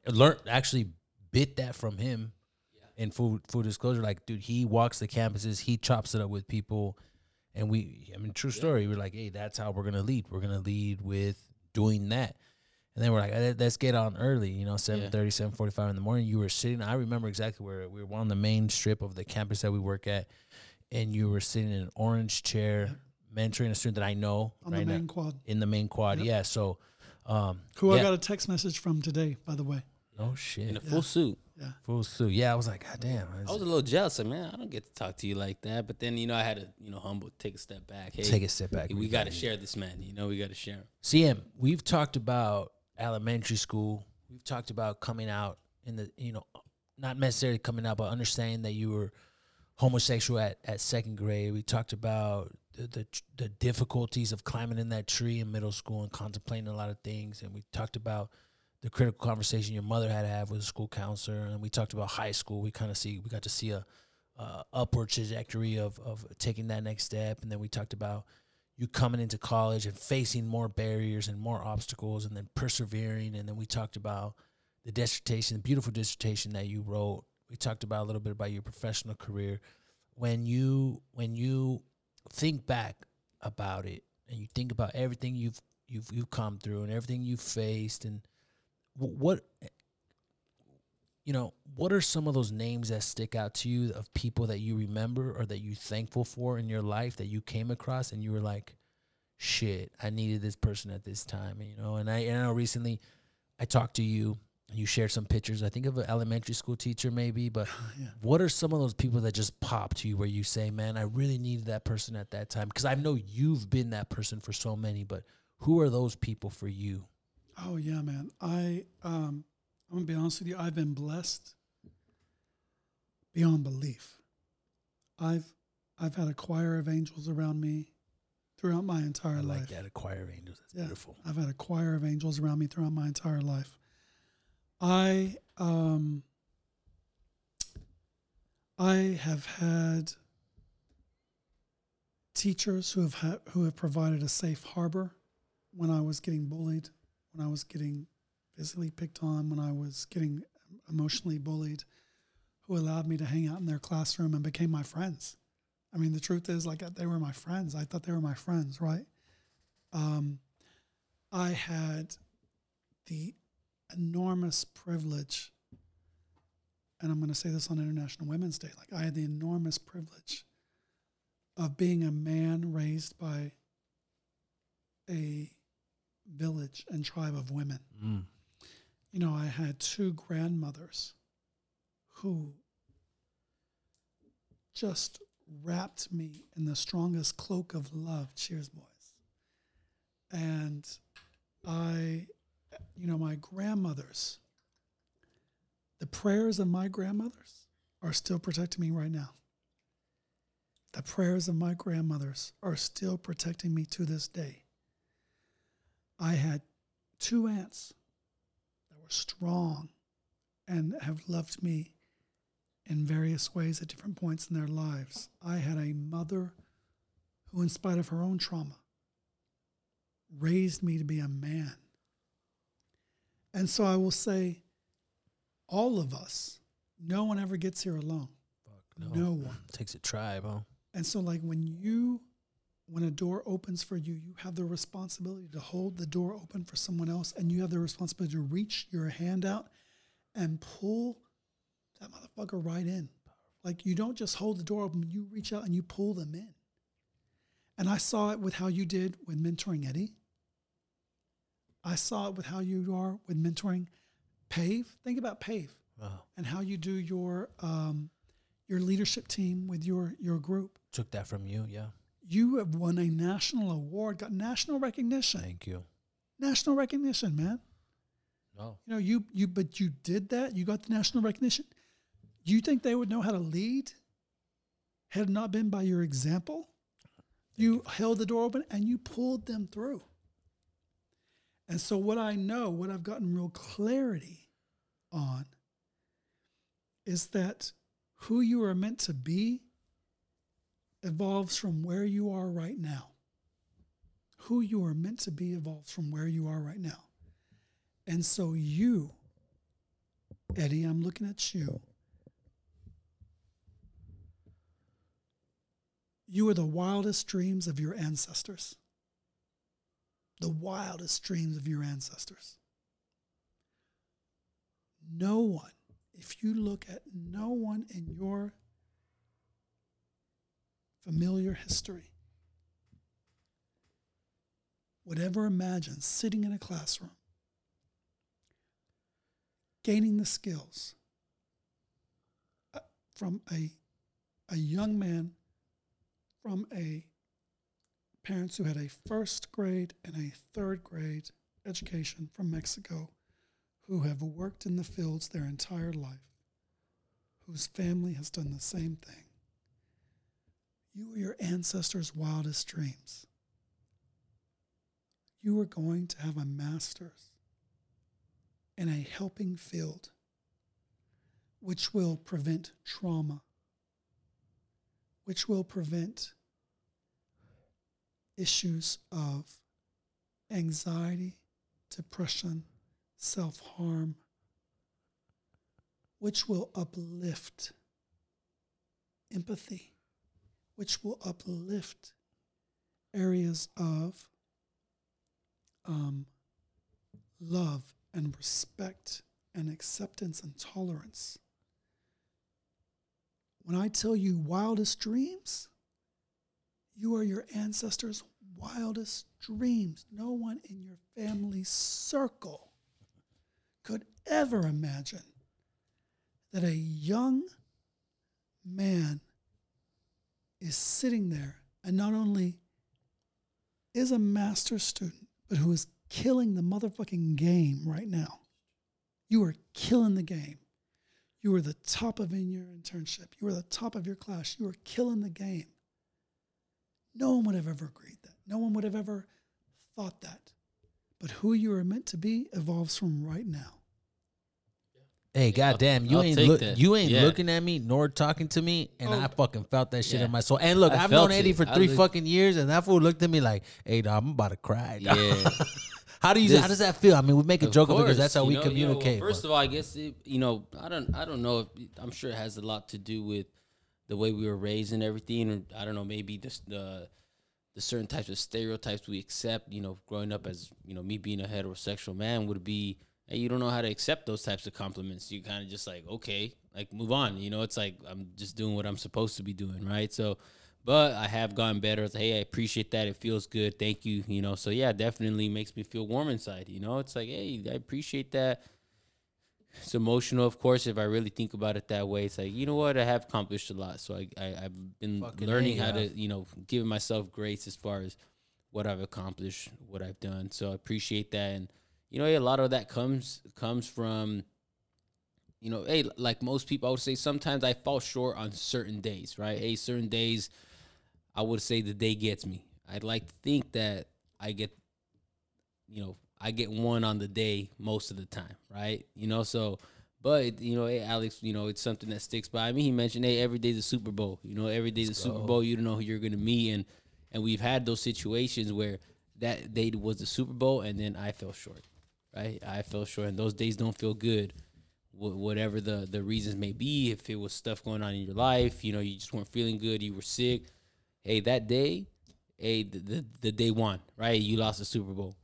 But again, I'd like to think, and I feel that I do a decent job at most days. I win that Super Bowl. Okay, right? I win that Super Bowl. So I try to approach every day like that. Headstrong and saying, hey, I'm going to affect some type of positive change, whether it's in my life or in someone else's lives. And sometimes that it comes from just it's a regular day for you. You go to you go to work, you wake up, you do your thing, you go pump gas, whatever you're doing, whatever your routine is. But it's those people you come across that sometimes you just ask them, hey, how you're doing? Hope you have a good day. But you generally ask them, how's your day going? Hey, whatever it is. It's those little interactions that make you win that Super Bowl, right? It's like those little things that to you was just another day, but for someone that was like their whole week, their whole month. Like you said earlier today, you don't know what they're going through. You don't know what's going on. Sometimes they just needed to hear those things at the right time, the right moment. Hey, for a lot of, I would say most of us come across someone that just needed to hear those words every day, So if we're really like conscious about it as far as, hey, every day's a Super Bowl, treat it that way. Yeah, I guess we feel good. So appreciate the words. That's powerful. I think you're such a powerful speaker, and I want to say you said something, but I don't want to breeze over. You said, and I'm sure you can relate to this as well. Like as a leader, right? Like sometimes we may, open the door or mentor someone else, but what I realize in those moments is, sometimes we get mentored by the individuals that we're supposed to be, quote unquote, mentoring, right? Maybe I can tell you right now, the shit that I've learned from both of you, I can't even. All I can say is cheers. I mean, if you want to talk about, like the fact is that we are all lifelong learners. 100%. Baby boy, I can all I can tell you is that I have learned from being in your presence. I mean, both of you, let's be real. Let's talk truth, right? When I look at you, you are both beautiful, handsome, and hyper masculine men, right? You present as very hyper masculine, very successful, very, very typical of what you would say is what. So what I will tell you, what if we're talking about my insecurities or what we're prescribed, what life teaches you, or whatever the hell you want to talk about, what we consume. I would. So let's say this. Let's be real. As a dude from a marginalized identity in terms of sexuality, I would look at you both and say those two are the people that you have to. That's the attainment for masculinity. That's the attainment for masculinity. Just on the outside. So just physically looking at you two, like, and just seeing how you walk through this world, like that's what you need. So in my head, that would have been like, that's what you need for success. Sure. And then when I got to know you, it was a gift and it was a mind blown thing because it was like, it was beauty. Yeah, no. It was beauty because it was just like beautiful. It wasn't working from a place of ego. It was working from a place of love. And it showed me that masculinity works in so many different ways because in so many ways in my childhood and my life growing up, I feared men like you. Not because of your color, but because of your masculinity, because I associated it with straightness. Right, I associated with like heterosexuality in a certain kind of brute kind of a way, and it always made me feel inferior. I never felt level. I would tell you that I never felt level or felt equal to men who were like you, ever. I always thought there was this drop in leverage. And so I am grateful for the community and for the love that we have built, because I feel a part of the table rather than away from the table. And I'm grateful for that. That's beautiful, man. And that's really what I was getting at, because, like, you know, I've learned so much from Eddie. I've grown as hell yeah. You know, I've grown as a man. Yeah. Right? I've grown as a young man, learning to be patient, kind, compassionate. But what I think is important to not lose track of is that, you know, your colleagues had said you have an instinct for making things happen and his ability to lead a future-focused team. And what I don't want to fake the funk. Like, I don't want to sit up here and act it, and Eddie chime in at any moment if I get funky here. But I don't want to make it seem like I always viewed the world the way I did. And that's what's really important for me to remember, to stay humbled and stay grounded. But baby, you were in a process of becoming. But just like I am, just like Eddie is. But I don't want to lose sight of the fact that I wasn't always empathetic. I wasn't always you know, I don't know the right words and shit, but you know, I viewed the world differently. But I get it. And seasons and reasons and lifetime. Like, so this is the thing, baby boy. Whether you were homophobic, whether you were a million things, you were in that space for a season because of whatever, whether you were conditioned by how you were raised, whether you were conditioned by the situations around you, whatever. But what I can tell you right now, and I'm gonna turn this on you for a minute. Okay. You could be a million things right now, because I know you and I know the situation. You have overcome the loss of your father, who you love dearly. Yeah, big fact. Love dearly. And you know, I've had deep conversations about that. We have. You've overcome addiction in your family. 100%. As a trait, as a characteristic. Big facts.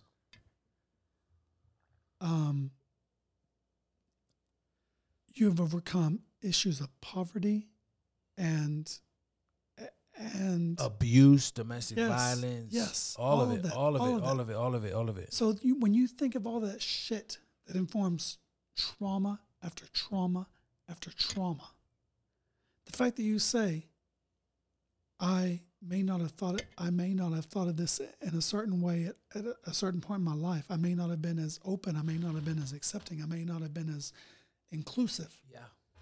Baby boy, how the fuck else were you supposed to be? But this is the thing, like I don't want to breeze over it. Like, this is a critical conversation, but the common denominator. I did math and shit. The common denominator's at the top, denominator's at the bottom. Is that what Boo! Thank you for teaching me. I did, baby. Who knew? No, we had to break it down. We got to see him in the room tonight. Who knew? That's right. 16 times. Special ed math, and look at him now. But the common denominator of it is, because I don't want to breeze over it, and you're a master of fucking.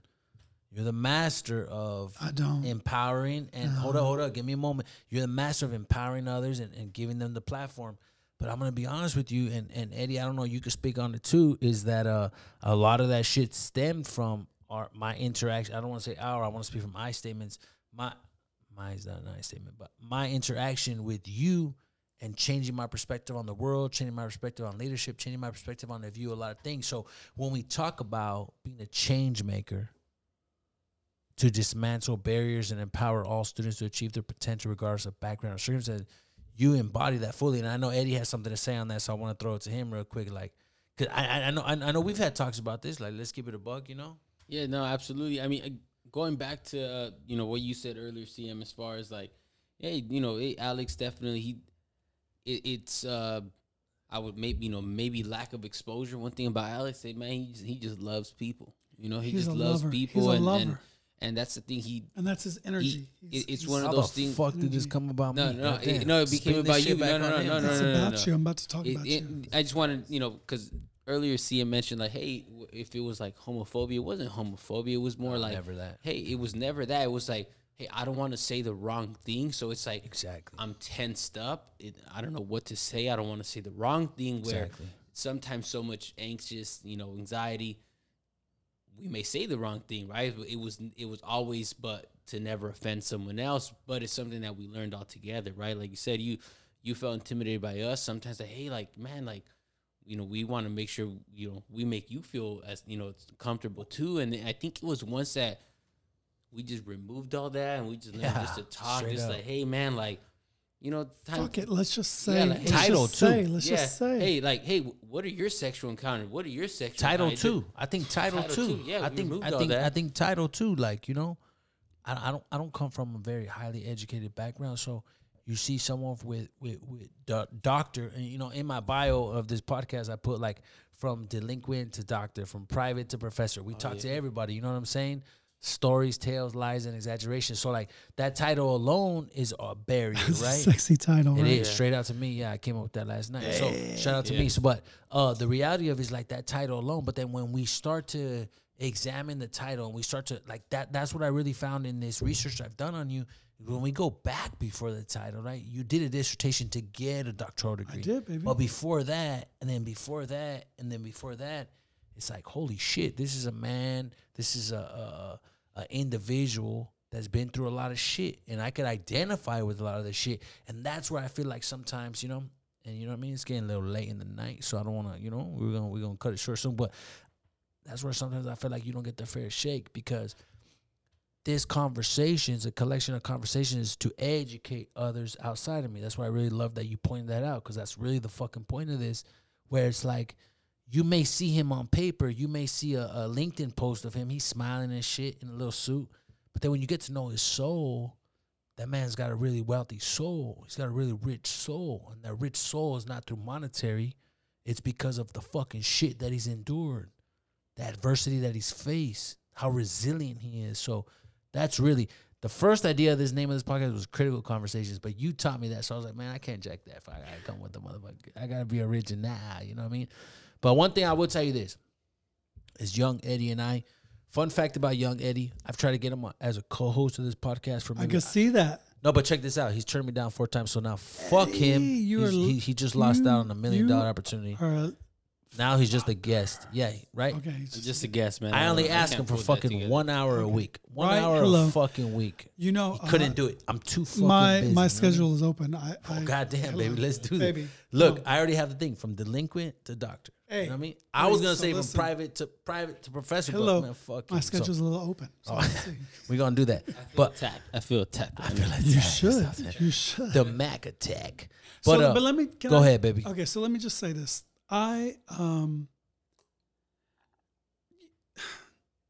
The fact is that when I look at you, Alex, Okay. and this is gonna be about you for a minute, so I just need you damn. to sit with this. I need you to just sit with this.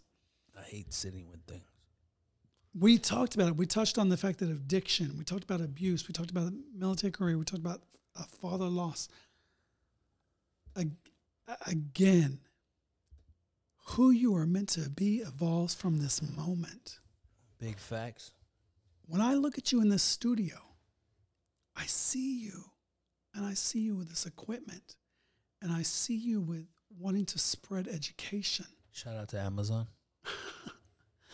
Prime. Amazon Prime. Today delivered. Was that a fucking Shout out to one Snort. thing? nasty little No, boy. man. That's when you get a genuine laugh out of someone. You get a little I love snort. when I get the snort. Yeah, man. It's pretty adorable. I gotta Stop say. it. I can Stop see, it. man. Stop it. Yeah, I Okay, can so see. stop it. You are an adorable man. Thank you, CM. Papa. I gotta tell you. Thank you, Baba. But what I need the viewers to know about Alex is that at the core of Alex's heart, and now I'm going to tell you right now, like I know there's not a camera set up with us, but what I need you to know is that Alex presents as a very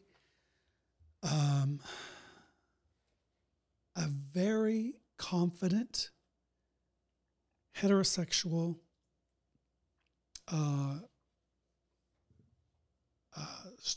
male who is strong, who is athletic, who is attractive, who is confident, who is smart, who does not second guess himself. So in my mind, those are his word. Those are my words of how he presents. But what I need you to know is that even though you can't see that may not translate into how this views across the airwaves. This man is, he's vulnerable. He is loving. This man is loving. This man is loving. Let me tell you, I will tell you, as a gay man who has survived a very brutal hate crime, very brutal. I will tell you, I have my guards up all the time around straight dudes, all the time. And I see this man and he makes me feel welcome. He makes me feel kind. He makes me feel safe. This man is intelligent. He's a teacher to his core. Appreciate that. He is someone who lives by experience and opens up the path of communication. He opens up the inclusion circle and he invites people in. And so I need you to know, I need you to receive this, motherfucker. Thank you. I need you to receive it. You are worthy of all the blessings that are happening in your Appreciate life. that shit. And I thank you for being such a good teacher. I thank you for being such a good teacher because you pull people in and you educate and inspire people who may never see you, who may just listen to your experience, and you widen the circle because you know that is your gift. That's your innate gift. That's your innate gift. So I hope you receive it. I appreciate that. He's gotten better at that. I've seen him kind of go from like, it's like, oh, hey, look at that. What's that? Right. Completely change Right, the right, subject right, to where right. it's like, okay, let's sit here. Like No, you said, yeah. that's how he hates sitting. His hips Yeah. hurts, man. It's a lot of Yeah. weight he has to carry. But see him, I think a couple times that you brought up, the hate crime. Yeah. What is that something still that how often does it go I'll through be, your I'll head? be Like, honest what- with you. what- Like what happened that any hate crime I think is that it traumatic, will right? trigger me the rest of my life. Like I mean, thank God for good counseling. But I was attacked by multiple men for over 3 hours. I was stabbed. I was kicked in the groin multiple times, so badly that I was, severely black and blue. That I in the groin, that it was dysfunctional for nearly 6 months. I have cut marks on my throat. And that's the crazy thing that people like. I'll go into a party or whatever and be like, "Oh my God, you have a hickey." I'm like, "No, it's not a hickey. Like, I wish I could say it was a hickey, but it's a fucking knife mark." I was choked unconscious 4 times. Had water poured on me, wake me back up to choke me out again. Like, I had a chair broken over me. It was physically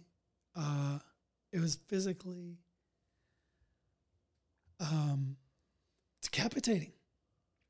And what I know, the reason why I say that I know the prayers of my grandmothers are still keeping me alive, like when at some point in the night, because this went on for over 3 hours, I made a promise to myself. I was like, "You're going to die tonight. Like, you're going to die tonight. Like, this is happening. You need to try to be as calm as you can and as peaceful as you can, that you're going to die." And I told myself that. And I tried to tell myself, like, you will not. So at one point, I did not let them see one tear. Like, I did not cry one time in front of them. Like, they never saw one tear as I endured it. And they had a bat. And they hit me many times. And I never shed a tear. And I bit my lip so hard that I I broke my lip. But what I told myself was, you will not tear up for them. You not let them see you cry. And you are going to die. And then you're going to have to be at peace with it. God damn. But I remember my grandmother's prayers was when I said that. There was a certain point in the incident that something in my head spoke and said, "Fight. Get up and fight. Get up and fight." And I remember this burst of energy because I had laid down at the very end. I had laid down, and I just said, "You're either going to slit my throat, you're going to choke me to death. You're going to do something, right?" And so I just said, you're gonna lay down, and you're gonna it's gonna happen.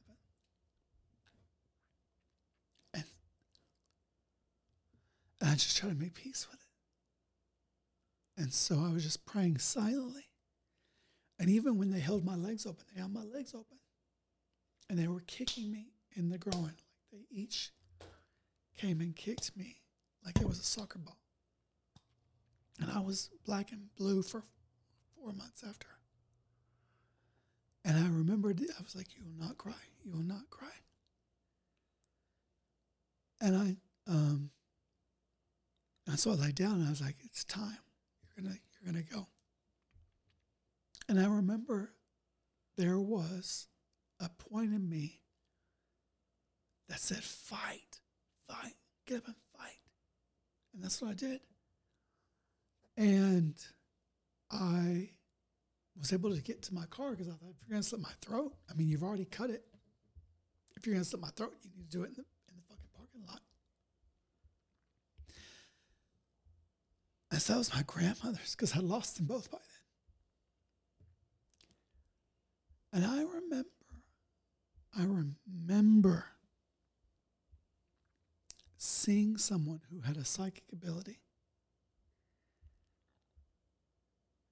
And this is the craziest story. And I know this has nothing to do with what we need to talk about, and this could be a whole nother podcast. So I'm sorry for talking about it. This is everything we need to talk about. This is the best part.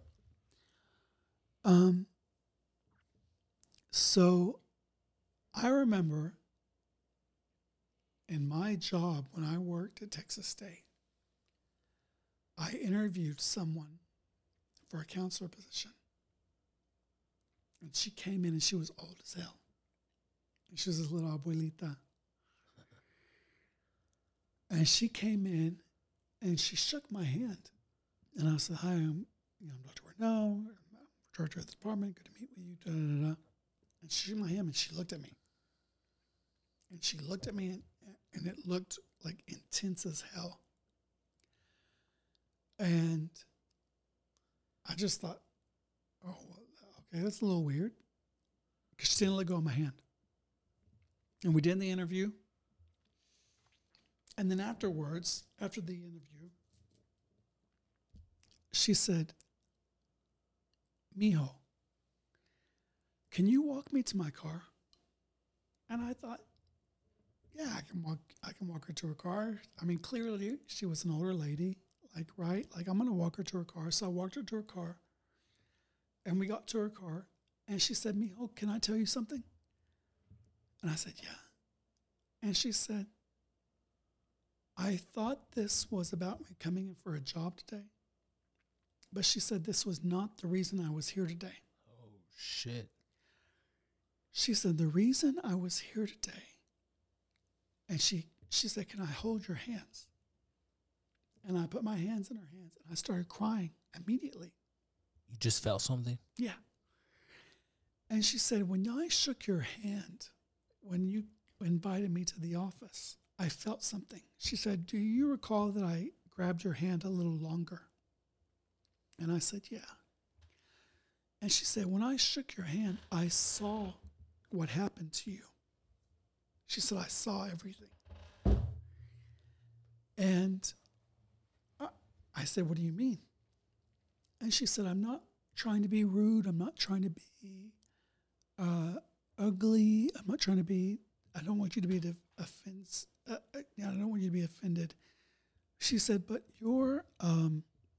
she said, you're gay. I said, yeah. And she said, but what I saw was that you were nearly killed. And so literally, I mean, I had just been back to work like maybe a month and a half. After the hate crime? Yeah.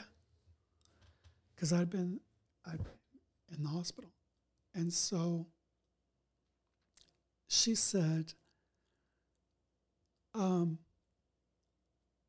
you had your grandmothers were on either side of you that night. And she said, you're alive because your grandmothers were fighting so hard for you. She said they were fighting them. She said they were fighting them. They were fighting them. She said, when you die, she said, you come back when you're the most confident in your life. Fuck. And she said that one grandmother is presenting in her 30s. And she said her name starts with a G. And I called my grandmother Gigi. And she said that's when she was most comfortable and confident in her life. She presents as she did when she was in her 30s. She said your other grandmother, her name starts with an M. And I called her my Mimi. And she said she presents in the afterlife in her 40s because that's when she was most confident in her life. And so she said, when you die, you go back as the most confident version of yourself. Fuck. And she said, so they were right beside you that night. And she said, I want you to know they're on both sides of you right now. And they were on both sides of you that night. And they were fighting with you. And they were fighting for you. And she said at that night, when you got off your knees, that's because they picked you up. Because you had decided that you couldn't take anymore and that you were trying to make peace with dying. And she said they had picked you up with your elbows. And you started swinging. And you started fighting. And she said that was them pushing you to live. And she said, so mijo, I want you to know that angels exist. And she said, I want you to know that your prayers of your grandmothers are protecting you. And she said, and I want you to know the message that I was supposed to deliver today was not about an interview. She said, I won't get this job. She said, I wasn't actually supposed to interview for this job. This was about me giving you this message. And she said, just know that when someone passes, they come back as their most confident self, and they watch over you always. They watch over you always. And so that's the biggest lesson I've learned from the hate crime. That's the biggest lesson, is that no matter how alone we feel sometimes, is that we're never truly alone. And that people who have gone before us that we love dearly are showing up in their most confident selves around us, whether we know it or not know it. Damn.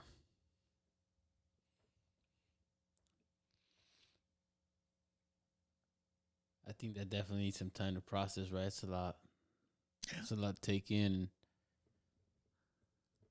You know, I think I've learned this from you too. You know, things happen, you know, for you, not to you, and sometimes in the moment it's kind of hard to really understand that. But you know, in that case, that lady came in your life at the right time, right? Like that was meant to happen.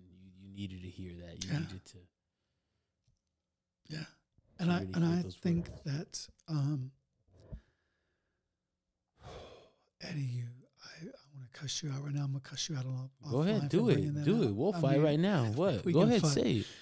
But I think that's a message we all need to know, is that when people leave us, we get stuck in the mindset of how they left us versus how they're presenting in the next level. It's a fact. And so, Alex, I want you to think about your dad. And I want you to think about when he was his most confident. And that he is living his most confident self. And if you look at the shit that you're laying down now, I want you to think about a vibration that is helping you lift that to your uppermost self. And I want you to think about how you're getting to this fact of the studio, how you're getting to the fact of the education on the most significant levels. Yeah. And it's not from your father that was at the end of his life stage. It's the most confident. It's from your father who was the most, his most strength, his most beautiful, strongest self pouring into you right now. You know what? That's what's most interesting is after hearing you share that story, like I couldn't help myself but think about the people that I've lost, and then thinking about you know what's interesting is like I almost wish I would have known what their most confident state was. Yeah. You know, because when we look at our elders and we look at people that were, you know, you talk about your mother, right? You talk about your mother, and you talk about the Christmas, and you talk about she was hustling, she was doing multiple jobs. How do we know when their most confident state was? Because their job, almost as parents or the elders in our life, are just saying like everything's cool, it's wonderful, right? Everything's groovy, it's a 10-cent movie. We're gonna figure this out. We're gonna get through this. Right. But it's really interesting to reflect back and be like, fuck, when were their most confident spots? Like, you know, when were they the most comfortable? We don't know. We can speculate. And I'm not like that. I don't do well. I think in that environment. So what, you know, but I do know the importance of it, right? Not robbing yourself or stealing that gratification out of it. Hey, I just accomplished something. Once you start stealing that feeling away, then it's like, you know, you don't get that dopamine hit from hitting a big accomplishment. So one thing I do like is food. And I think you've been with, we've gone to a couple of my favorite spots, and I think we actually shared a couple meals together.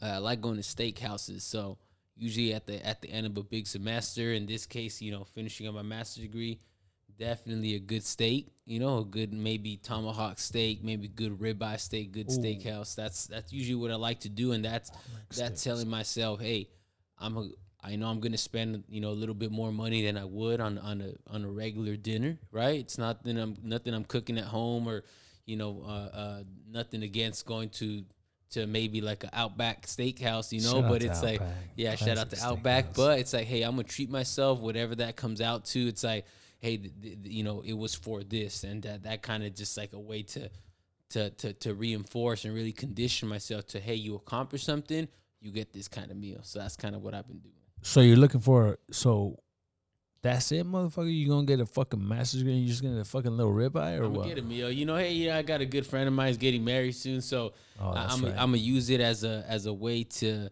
go on a trip as well. We're gonna be going to Cancun pretty soon, so celebrating one of my best friends that I grew up with since preschool. Taught that little cat how to tie his shoes and everything. Went to boot camp and Marine Corps together, and then so now we're here, and yeah, we're going to Cancun. So I'm gonna take a few extra days there, before the wedding, after the wedding, to be like, hey, this is a treat to myself as well for the graduation. So yeah, we'll be going down there, so it's gonna be pretty fun. Hey, shout out to the big homie Alex. I ain't gonna give his last name because that fool's probably got a couple families. Yeah, we don't want to looking out. Yeah, but he's also known as the fucking beach bandit. Oh yeah. So can I just did you say wedding? Yeah. Well, we'll get into that. Yeah. He ain't getting married. No, I'm not getting married right now. Listen. Okay. Yeah. You see him at a fucking. But the beach bandit. Yeah, he's a beach bandit. He's got a fucking. Yeah, I don't know how much we're getting to young fucking Kamach. You know what I mean? He knows what's up. But yeah, man, he's been known to fucking pull out a goddamn slithering snake in the middle of the sand. Yeah, bury that bad boy. It's like kind of like a groundhog. Like that fool buries it and then it just comes out and you're like, oh my God, like it's a gopher. It's like we got 3 more months of summer or winter? How's that go? Yeah, exactly. Something like that. Yeah. So oh my God, is there a gopher at the beach? No. It's Kamach. Yeah. Man. Shout out to that homie, man. Congratulations to you and the old lady. That's part of the celebration there. But at times I would get a little anxious, like, all right, find the next thing, and I think sometimes that's how we all get caught up in that rat race that we're trying to avoid. And hey, I learned this from you. It's like, hey man, why are you so in a hurry to just going to work? It's like, even if you end up switching jobs, once you start, that's like, man, that's it. You're in there for however long you're in there. So it's like, what, man, I'm gonna enjoy this. I feel blessed to be in the position I am in now. So it's like, hey, you know what? I'm in no rush. I'm in no rush. I've worked before, and at times, hey, even times in the military, it was like all work, no play. Where it's like, hey, now sometimes you feel that feeling of like guilt for not being as like, having a traditional work schedule and just being busy all the time. Where it's like, okay, well, hey, this is what I would have been doing if I would have gone straight into school out of high school, but I didn't take that route, right? Where it's like I went a different route where it was always go. So even though now that I'm older and I do get those little, I get more free time, it sometimes feels guilty, just laying in that free time. So it's like, hey, you know what? Learning to just, relax, stay calm, that comes with it too. So it's like one day at a time. We'll see what happens after that. One day at a time. Motherfuckers call it a sabbatical. Yeah. I think that's like where they take a little break, right? Yeah. In our culture, it's like, man, get to work, motherfucker. Get to work. Hey, shout out to CM. He's fucking out there grinding Himalayan salt straight from the Himalayas, right? Yeah. Where'd you get that Himalayan salt at? I got it from Himalaya, man. From the Himalayas in the mountains? Yeah. Shit? Yeah, they shipped it out. Shout out to Amazon and to Alibaba out there. Yeah. Wherever they're getting shipped out from maybe China. Yeah, I was like, man, like, please, like, there's other things going on. They're like, no, we're going to ship you this to sponsor the podcast. I was like, dude, I don't really want to sponsor. Like, nah, shout out to Himalayan Salt, man. They're a big advocator. Hey, real quick. So, young Eddie, what does it feel like to be a young brown man with, like, unlimited opportunity? Because you're one of the most, in all seriousness, man, like, we spoke on it, but, like, But can we just say, Go ahead. 2 young brown men who are open for limited possibilities? Can we acknowledge that, please? 2 young brown men, beautiful young brown men. Beautiful brown young. Thank you for that. That's one thing that I realized about you, CM, is you're a true cheerleader. You've always been like in people's corners, in people's lives, and advocating on their behalf. So, yeah. No, thank you for that. I don't want to breeze over that. And real quick, so Eddie, like, tie it all in, baby. Bring us home. Like, what's it like meeting CM? Like, from your stances, everything that you've been through, everything you've done, because, you know, you've been through some shit. You know what I mean? You're a war vet. You've been through some shit. So, what's it all like? Man, I don't know. I guess some appreciate that, though, CM. Whatever you said right now. I know you said something nice. I already forgot. But I guess, hey, sometimes, being in that position where you don't realize how, I guess, you would have what people call like barriers and stuff. You don't really see them and stuff like that. So it's just kind of always like, what's the next thing? How do I get over? It's just like, hey, just all right. It's right. Everyday struggles on. Like I just got to figure out a solution. I feel like that's helped me out a lot in life. But I would say struggles that I know of now that's maybe someone in my position would encounter would be things like, and not knowing how to, navigate that higher education system, whether it's applying, knowing that there's options out there when it comes to, financial aid and, different ways to apply for scholarships, whatever it is, right? If you want to pay for that higher education route, for me, my at the time, my only option that I saw was like, man, I got to go to the military, So week after graduating high school, I shipped out of Marine Corps boot camp. Right, and that's a whole other conversation. We need to have another podcast about how men of color traditionally have that's the route that they see, right? The military, right, baby. So we need to have that as another podcast. Session, part 2 of it. 100%. This is part 2. I love part 2 to it. So yeah, I would say it's a lot of that, man. And people have different experiences in the military. While I was in it, I think like a lot of people, I hated it, right? It's like, man, I'm homesick. I want to go home. It's not for me, And then there's time where it's like, you know what? I could do this for life. But originally I went in there with the mindset, I'm going to do this for 20 years, But then it took about maybe 3 months to realize like, hey, I want to go home. Fuck this. Yeah, I want to go home. It's like, what? You got to tell me how to shave? I want to pick pistachios. Yeah, it's like I wanted to brush the left side of my teeth, but they told me I got to brush the right side of my teeth. It was that kind of thing, Fuck that. But again, it's like those little things, you learn a lot from it. You really do, looking back on it. And for me, it was like, okay, I knew early on, all right, I'm getting out pretty soon. I need to make the most of it. So that's learning from different people, building those friendships. When we think of higher education, you hear of a lot of diversity and, for sure, equity and all that stuff. But, I think for me, and some of us shared that first exposure to it, for me, it was the military. And I think, man, you just get tossed into it because I was, born here in the U.S. My parents both came from Mexico. And then, I was roommates with someone that was, third, fourth generation in, someone from Alabama or someone from Louisiana, where it's like, whoa, they grew up very differently than I did. So at that, and then their perceptions of me and my perceptions of them were like whatever the news pointed out, whatever the media highlighted. So, I think you learn a whole lot. So going through all that, going into the position I'm in now, to where I was able to learn a lot of different things, research on my own. Like CM said, hey, you got to do your part too, and go look, seek that information a little bit further. So being able to do that, I don't know, I just feel lucky, man. I feel happy where I'm at right now. Everything feels good. Like, you ever get that feeling, Alex, where you're just like, man, I'm not stressing about anything. Exactly.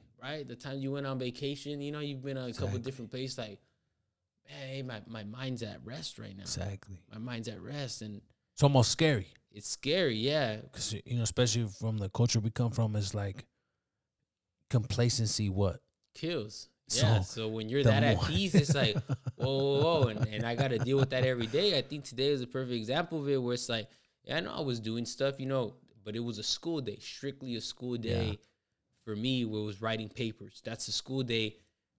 You know, that's a difficult task for me, where it's like I'm a very slow writer. And I told CM about that. I write very, very slow. I just can't sit there and do that. My thoughts don't come. I get frustrated. And but I was like, okay, I what I've done to prepare for that is prepping for those assignments that are due months from now, weeks from now, ahead of time, stuff that I picked up from the military, which is like, you know, hey, get ready for it, right? Do a little bit now, don't do a whole lot today, you know, because that's how I overwhelm myself. That's how, you know, so I've been able to figure that out. But yeah, that complacency, man, it does kill. So a day like today, a little bit slower, but learn to give myself grace. Hey, man, I'm working. Exactly. I'm not doing nothing, you know. It's like, so, but I do have to make sure I check those thoughts. I think that's where you can instill so much hope, man, because like we can't do it really justice on this conversation. We're gonna do it on another one, but you're what we call a veteran's veteran. You know what I mean? Like hello. And do we say model? Do we say no? What do we You know, with all due respect, see, you know, a veteran's veteran is like it's an unwritten rule on, you know, it's hard to explain, but a veteran's veteran knows what that means, and that what I think that means in a safe space is like been through shit, going through shit, will face shit, has different ways of dealing with shit, but's gonna get through this shit, and that's like the best way I can put it. Knows how to come at the other end. Exactly, and that's a veteran's veteran, you know, and anybody who knows can survive shit. Yeah, anybody who knows survive what. Shit. Yeah, through whatever mechanisms that is, and so, live to tell the story. 100%, and not only survive, but what? Thrive. There we go. That's the word we're looking at, right? So we're like, not only gonna get through this shit, but we're gonna be like, hey, we're gonna make the best of the situation. We're gonna come out the other end winning. So yeah. So that's another. That's for another day. All I do is win. Yeah, there you go. You look. Who sings that? DJ Khaled. I think you look like a. All I do is win. You look like a recovered DJ. Like you look like a DJ Khaled that got sponsored by like Weight Watchers because you thin, you big thin. You know what I mean? No, yeah. We the best. We the best. Yeah. Oh, my man's feeling good. Yeah, but that's really the definition of Eddie's like a veteran's veteran. So not only have you you know, because I don't want to make it seem like one of these things where other people have taught you, but I think it's fair to say that you've taught so many, and I'm one of them. Like me too. I'm one of the teachers in Edberto's life class. Yeah, I'm also gonna turn it to you. I'm one of the teachers of you. I'm a student in your class. Hell yeah, baby. I'm a student in your class. Hey. In our class, we ring the recess bell like at 11:45, and that's cool. And that's cool. That's cool. And I've learned some heavy lessons. Hell yeah, baby! No, and that's what's most telling about. Look at this platform that you're teaching with. Hey, baby, we're teaching look at this platform that you're teaching with. Alternative ways, but. So I will tell you, as head of special ed in London, when I was in London. Oh shit! London, mate. In London, you get when I'm. So can I just tell you this one thing? What's that? Whenever I go to a bar, whenever I've started drinking, right? Yeah. My accent will get a bit thicker. And I'll say, I've just arrived from London. It's my first time in this country. Can you explain to me a tequila shot? Can you help me understand tequila shot? Like, is it suck, swallow? Is it what is it? Is it there was the salt and the lime and the salt, the lime. Yeah, what is it? I don't know what way what you is were it? going to take So that. can I please have a can I please have a free tequila shot? Right? Can I get a tequila shot for free, please? I can't tell you the number of times that you've done that, baby, and it's got me free shots all night long. Listen, baby, let me tell you something. All night long, baby. But I know if we play you a good what's his name? I got friend in low blue. Garth Brooks, my baby. Yeah. Baby. Don't get me started Don't with get Garth me started. Brooks. My Texas side will come out big time. Yeah. But I will tell you, when I go to a bar friends in low places where the whiskey drowns and the beer chases my blues away. Like we're at a concert. Listen, I will show up at a bar though, and I will put on an English accent, and I will say, I'm not familiar with traditional American shots. Can you please tell me what it's like to have a tequila shot, please? And this whole lick, suck, swallow with the salt, the lime, the tequila. I'm not familiar with it. Can I have a free one so I can practice? Oh, so that's how you get your... Baby, that's how you get it. You get it, baby. You get it. Yeah. And, yeah, and you get it. You get it. Hey, one question I wanted, because, hey, who wants to make a guess how long we've been going at this?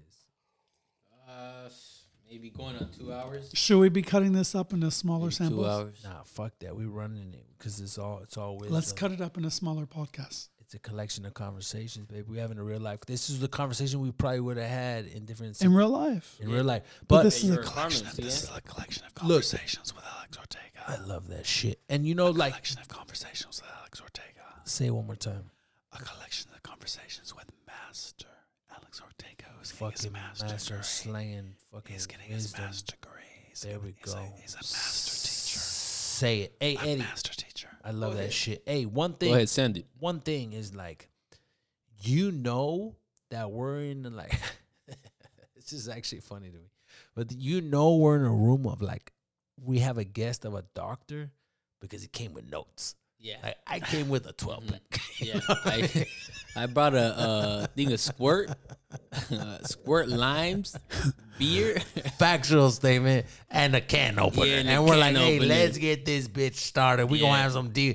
Fucking Dr. CM came with notes, 8 pages, a pen, a stencil. He brought a fucking protractor. Eddie was like, why you bring a And can you protractor? if you look at them, no, them things are double spaced Double too. So spaced, he double big font. spaced them APA But- style. Check this out. This is one thing I realized when I've been peeping this Dr. CM's notes. And it's crazy because true facts on the first page, it said Oprah Winfrey said.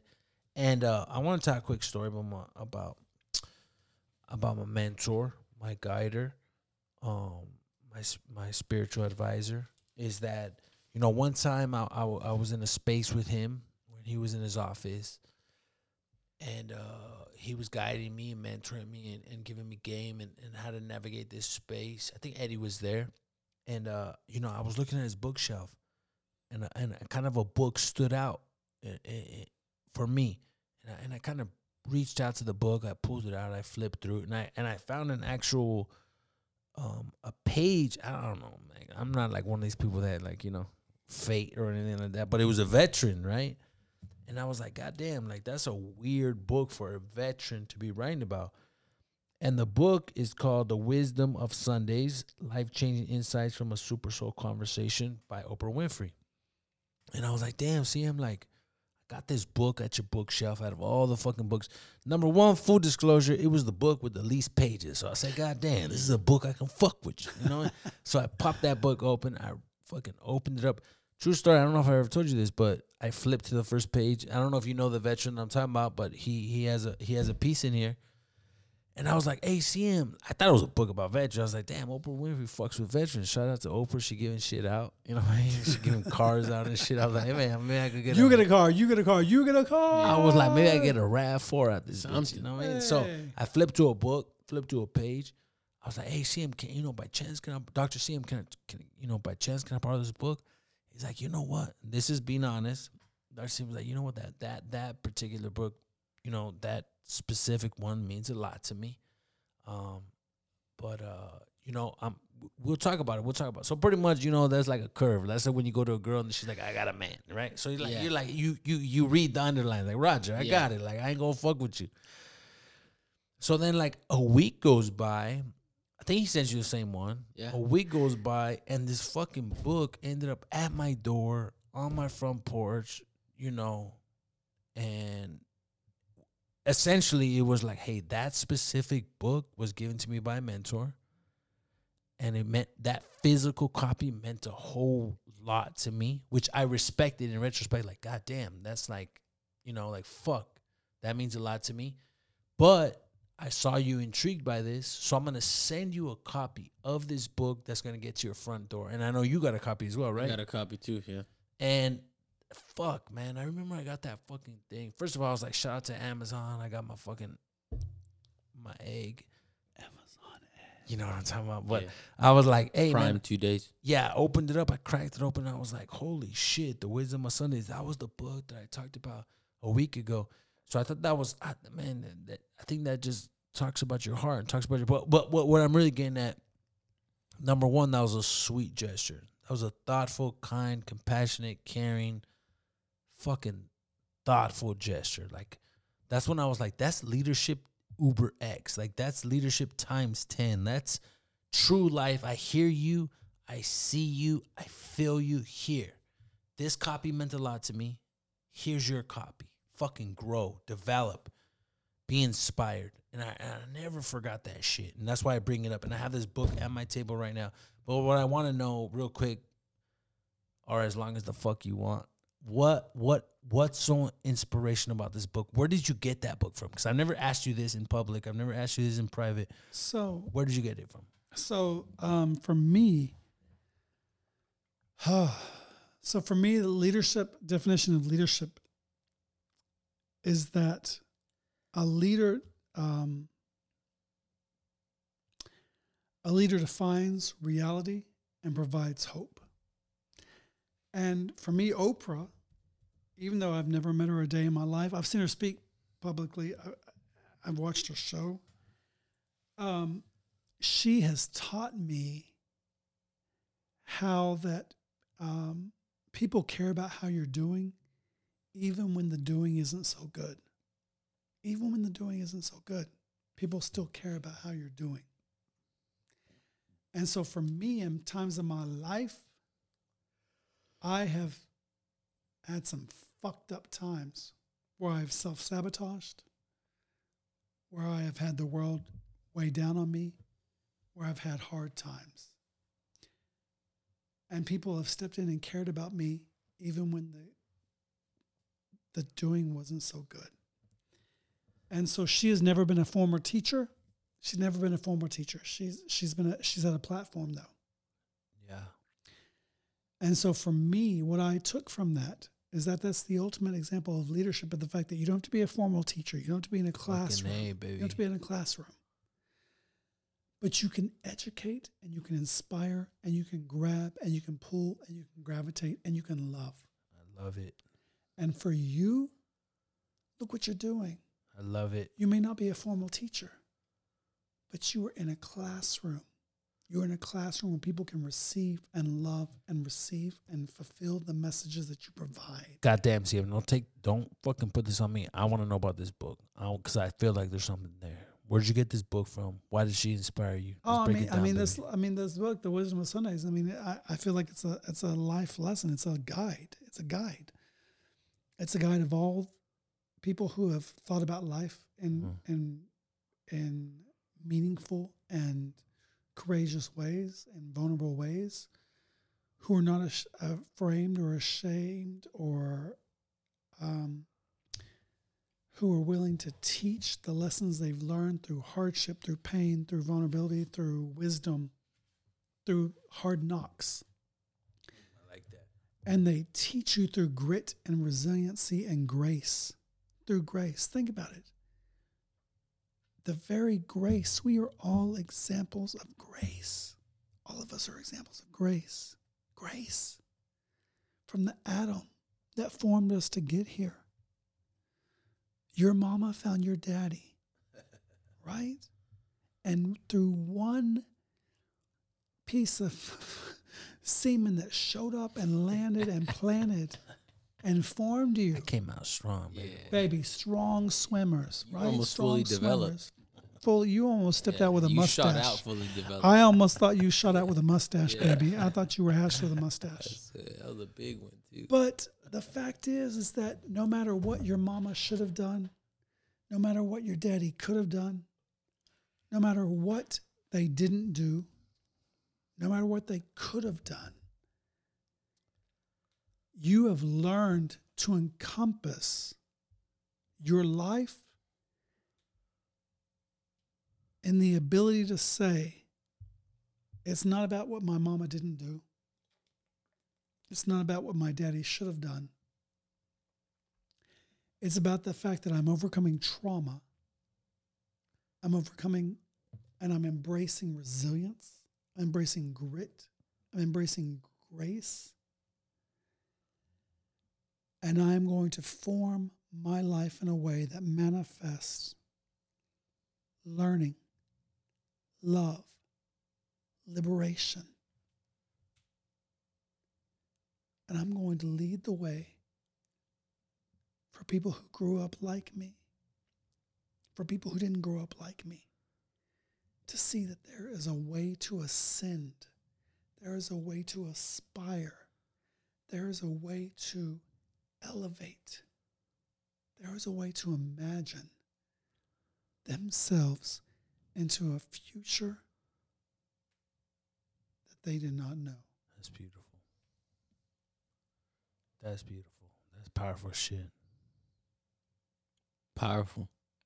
Yeah, you know, for me specifically, man, I don't know if y'all saw, but I had this book on my main get down in my pad. I have, you know what? Like, not even like, to keep it real, I have it next to my Bible. You know, and those are two books that I have in my living room on my coffee table, and I try to read daily. Do I read them daily? I struggle, but I try to read daily, and I've read so much, and I've gotten so much. It's kind of funny because it said like the wisdom of Sundays, and I was looking into it, and it's like there's almost a play on church there, right? Like, and Because, baby, let me tell you right now, man fucks religion. Exactly. And spirituality can come in so many ways. Different ways, man. That's why I love you. You know, we have different points of views, but I love the fact that spirituality comes in different ways.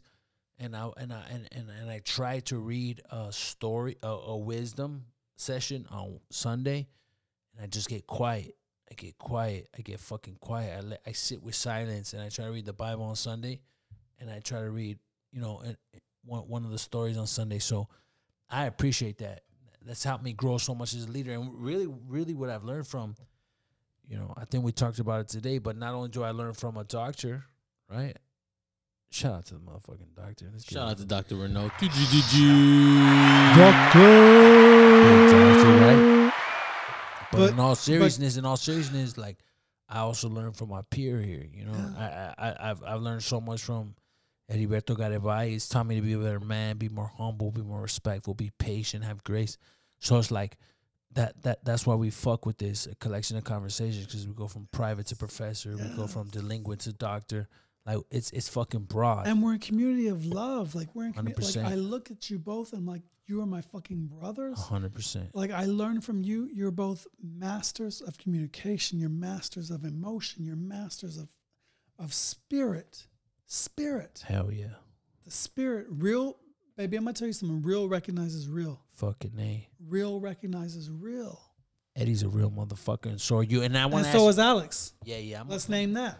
I'm a real motherfucker. Let's name that. Catch me at the motherfucking strip club. Catch me outside. How about that? Yeah, Catch me outside, bitch. Hey, real quick. Hey, man. Shout out Angels. Fucking Garden of Eden. Garden of Eden. What else you want to shout out? Library. Shout out Library. Shout out Garden of Eden. Garden of Eden. Shout out the break room. Shout out the break room. You already know.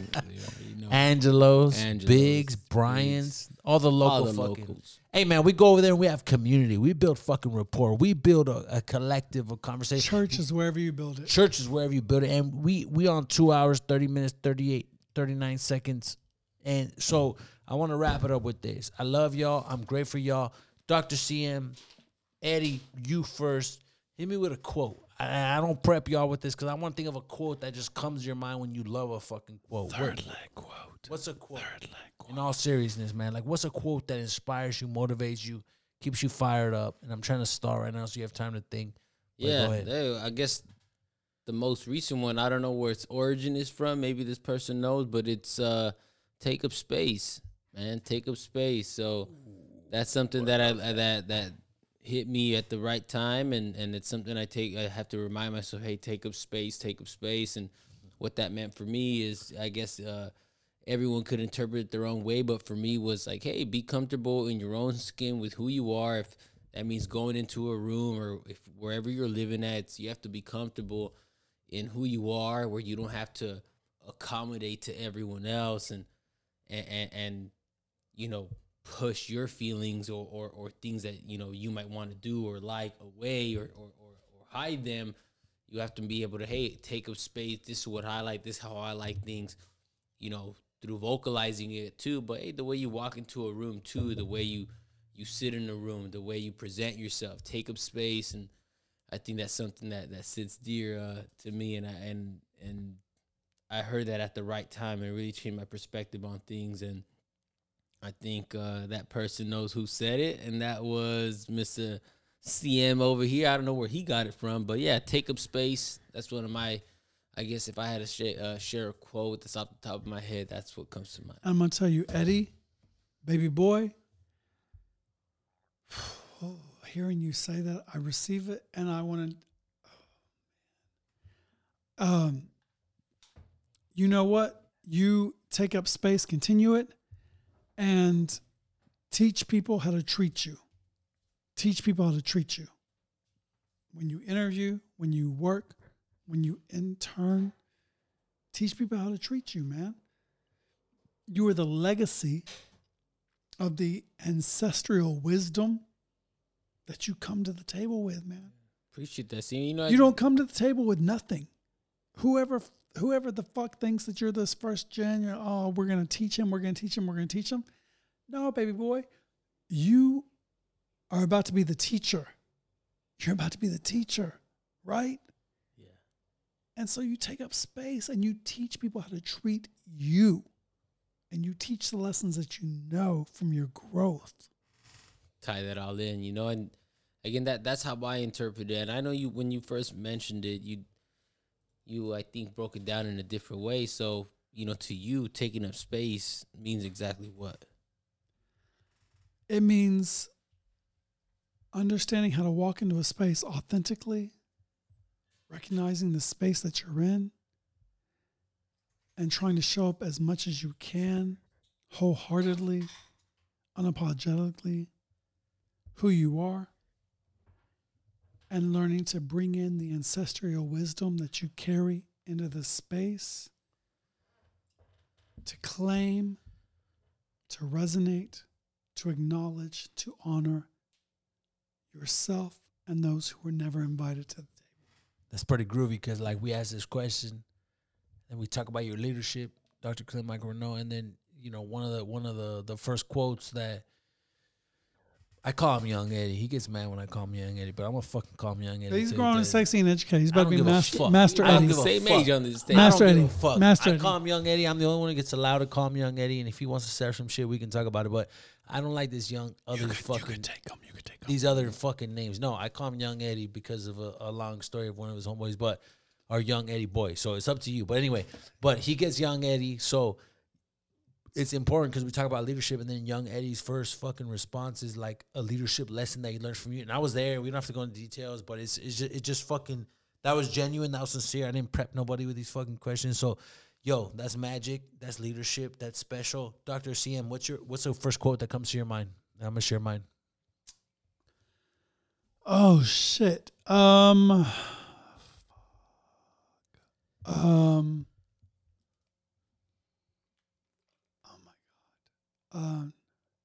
damn, this ain't a multiple Okay, choice. here we go. Math question there, see? Oh, it was. Oh, you dirty. Yeah, that's a shot. That's a low. Come one. on, That was I'm a sorry, little my bit. bad. Man, I That's a apologize. dick I'm ass. All right, so we go. That's a fucked up. Never sorry, doubt man. that a small group of citizens can change the world.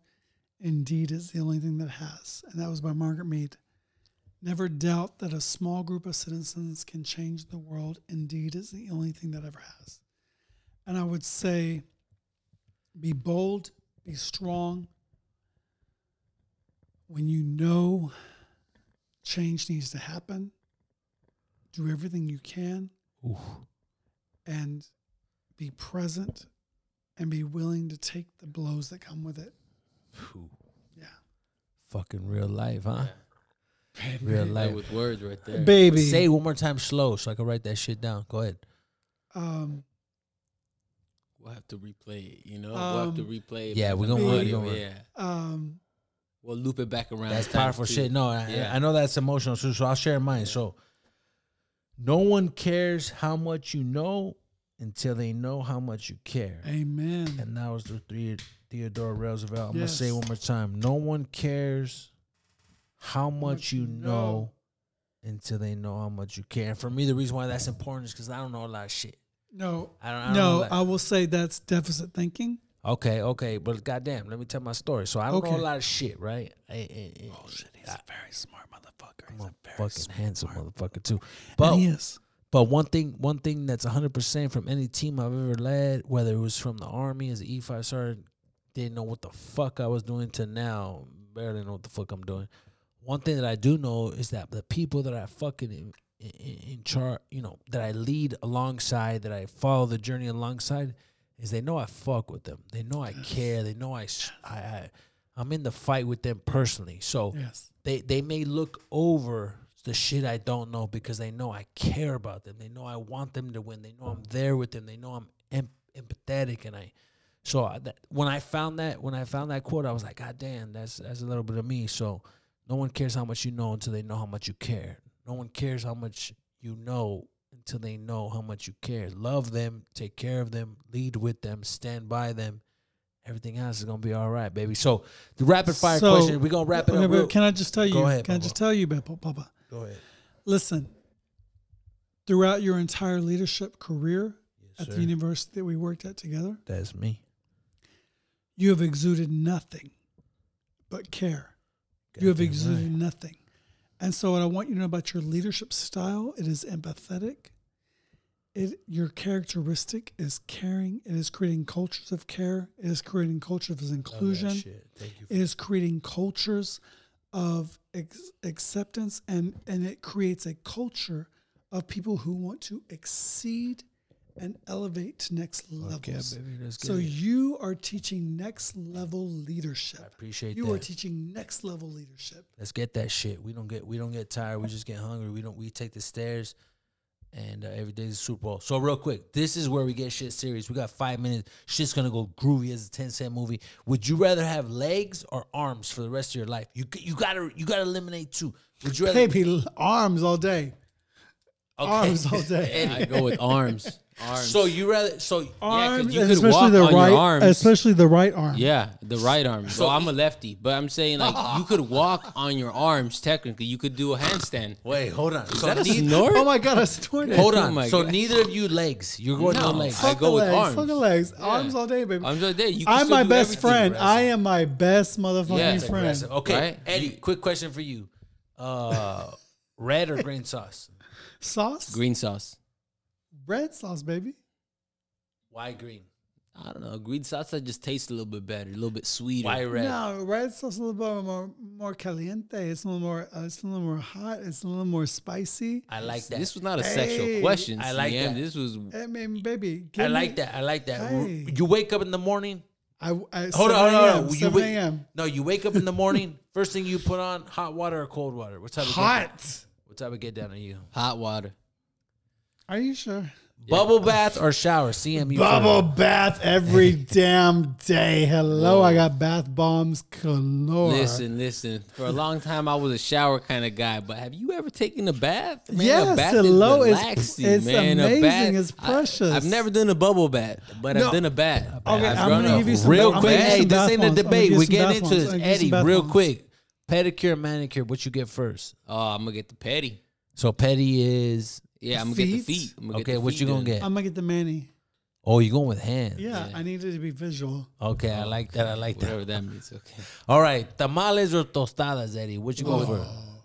What kind of tostadas? No. Chicken tostadas, chicken tamales. No, Don't yeah, try to we make this should go with difficult. tamales. Bitch, let's go with tamales all the day. So all both of y'all day. going with tamales? Hello. Yeah, we're going with hello. tamales. But can I just say I was the original because this one had to wait for 5 Yeah, minutes? you I did mean, have to stall What out. kind I'm of like, for what? tostadas? What kind of tostadas? Well, I had to ask Baby, questions. no, tamales all day. Well, Tamales all there's day. different. There's some very good tostadas. You know what I mean? No, was not direct, over to be tamales. Not Okay, over well, tamales. fine. final Just making motherfucking them. question. Just making them. Tamales. Hold on. And this is a serious question. Okay. His voice got real So I'm going to serious. ask you first, Eddie. I don't want you no chiming in over here. let me I drink- want you let to me think drink my about drink. this thought. Eddie, who wins in a motherfucking fight? This is serious. Think about your fucking answer. You're lucky. You know what? I just changed everything up. I'm asking you first now. Eddie, you get the second response because he wants to be a genius. Who wins in a motherfucking fight? A bear or a lion, and why? You have 30 seconds to answer. You have 30 seconds to think. Go. Oh my God. Bear. Papa. A bear or a lion? Yes, and think about that. Papa is And a why? lion. Okay, hold on. He's going to claw that motherfucker and he's going to be like, I got you, bitch. I got you, bitch. Is that your official answer? He's going to scratch on the Okay, tag. stop. Your goal. First of all, I don't go raw. I would say bear. Okay. A bear wins that fight. I think they have a more powerful. Okay, go a ahead. more powerful like jaw, like a clamp. I think they're stronger than the lion. I like that. And I think overall their size beats the lion. Okay. Well, goddamn. And it has to run away, climbs up a tree faster than the lion. First of all, Yeah. fucker. Hold First on, this of all- ain't a debate. Y'all are entitled to your own perspective. Look, hey, this was a beautiful night. It's a beautiful night to be alive. Hey, thank you both for being out here, being vulnerable. I hope you all felt seen, heard, and reminded that you were valued. We love and you, that baby. It's a beautiful fucking night to be alive. And Alex Ortega is the chief master of fucking podcasts. We love him. Goddamn He's right. he's You a motherfucking he's a right. motherfucking educator, artist, and he's a gift to this world. And let's give it up to that handsome motherfucking Alex Ortega. That being said, hey, boys and girls, it's a beautiful night to be alive. Hey, fuck with us. Do your thing.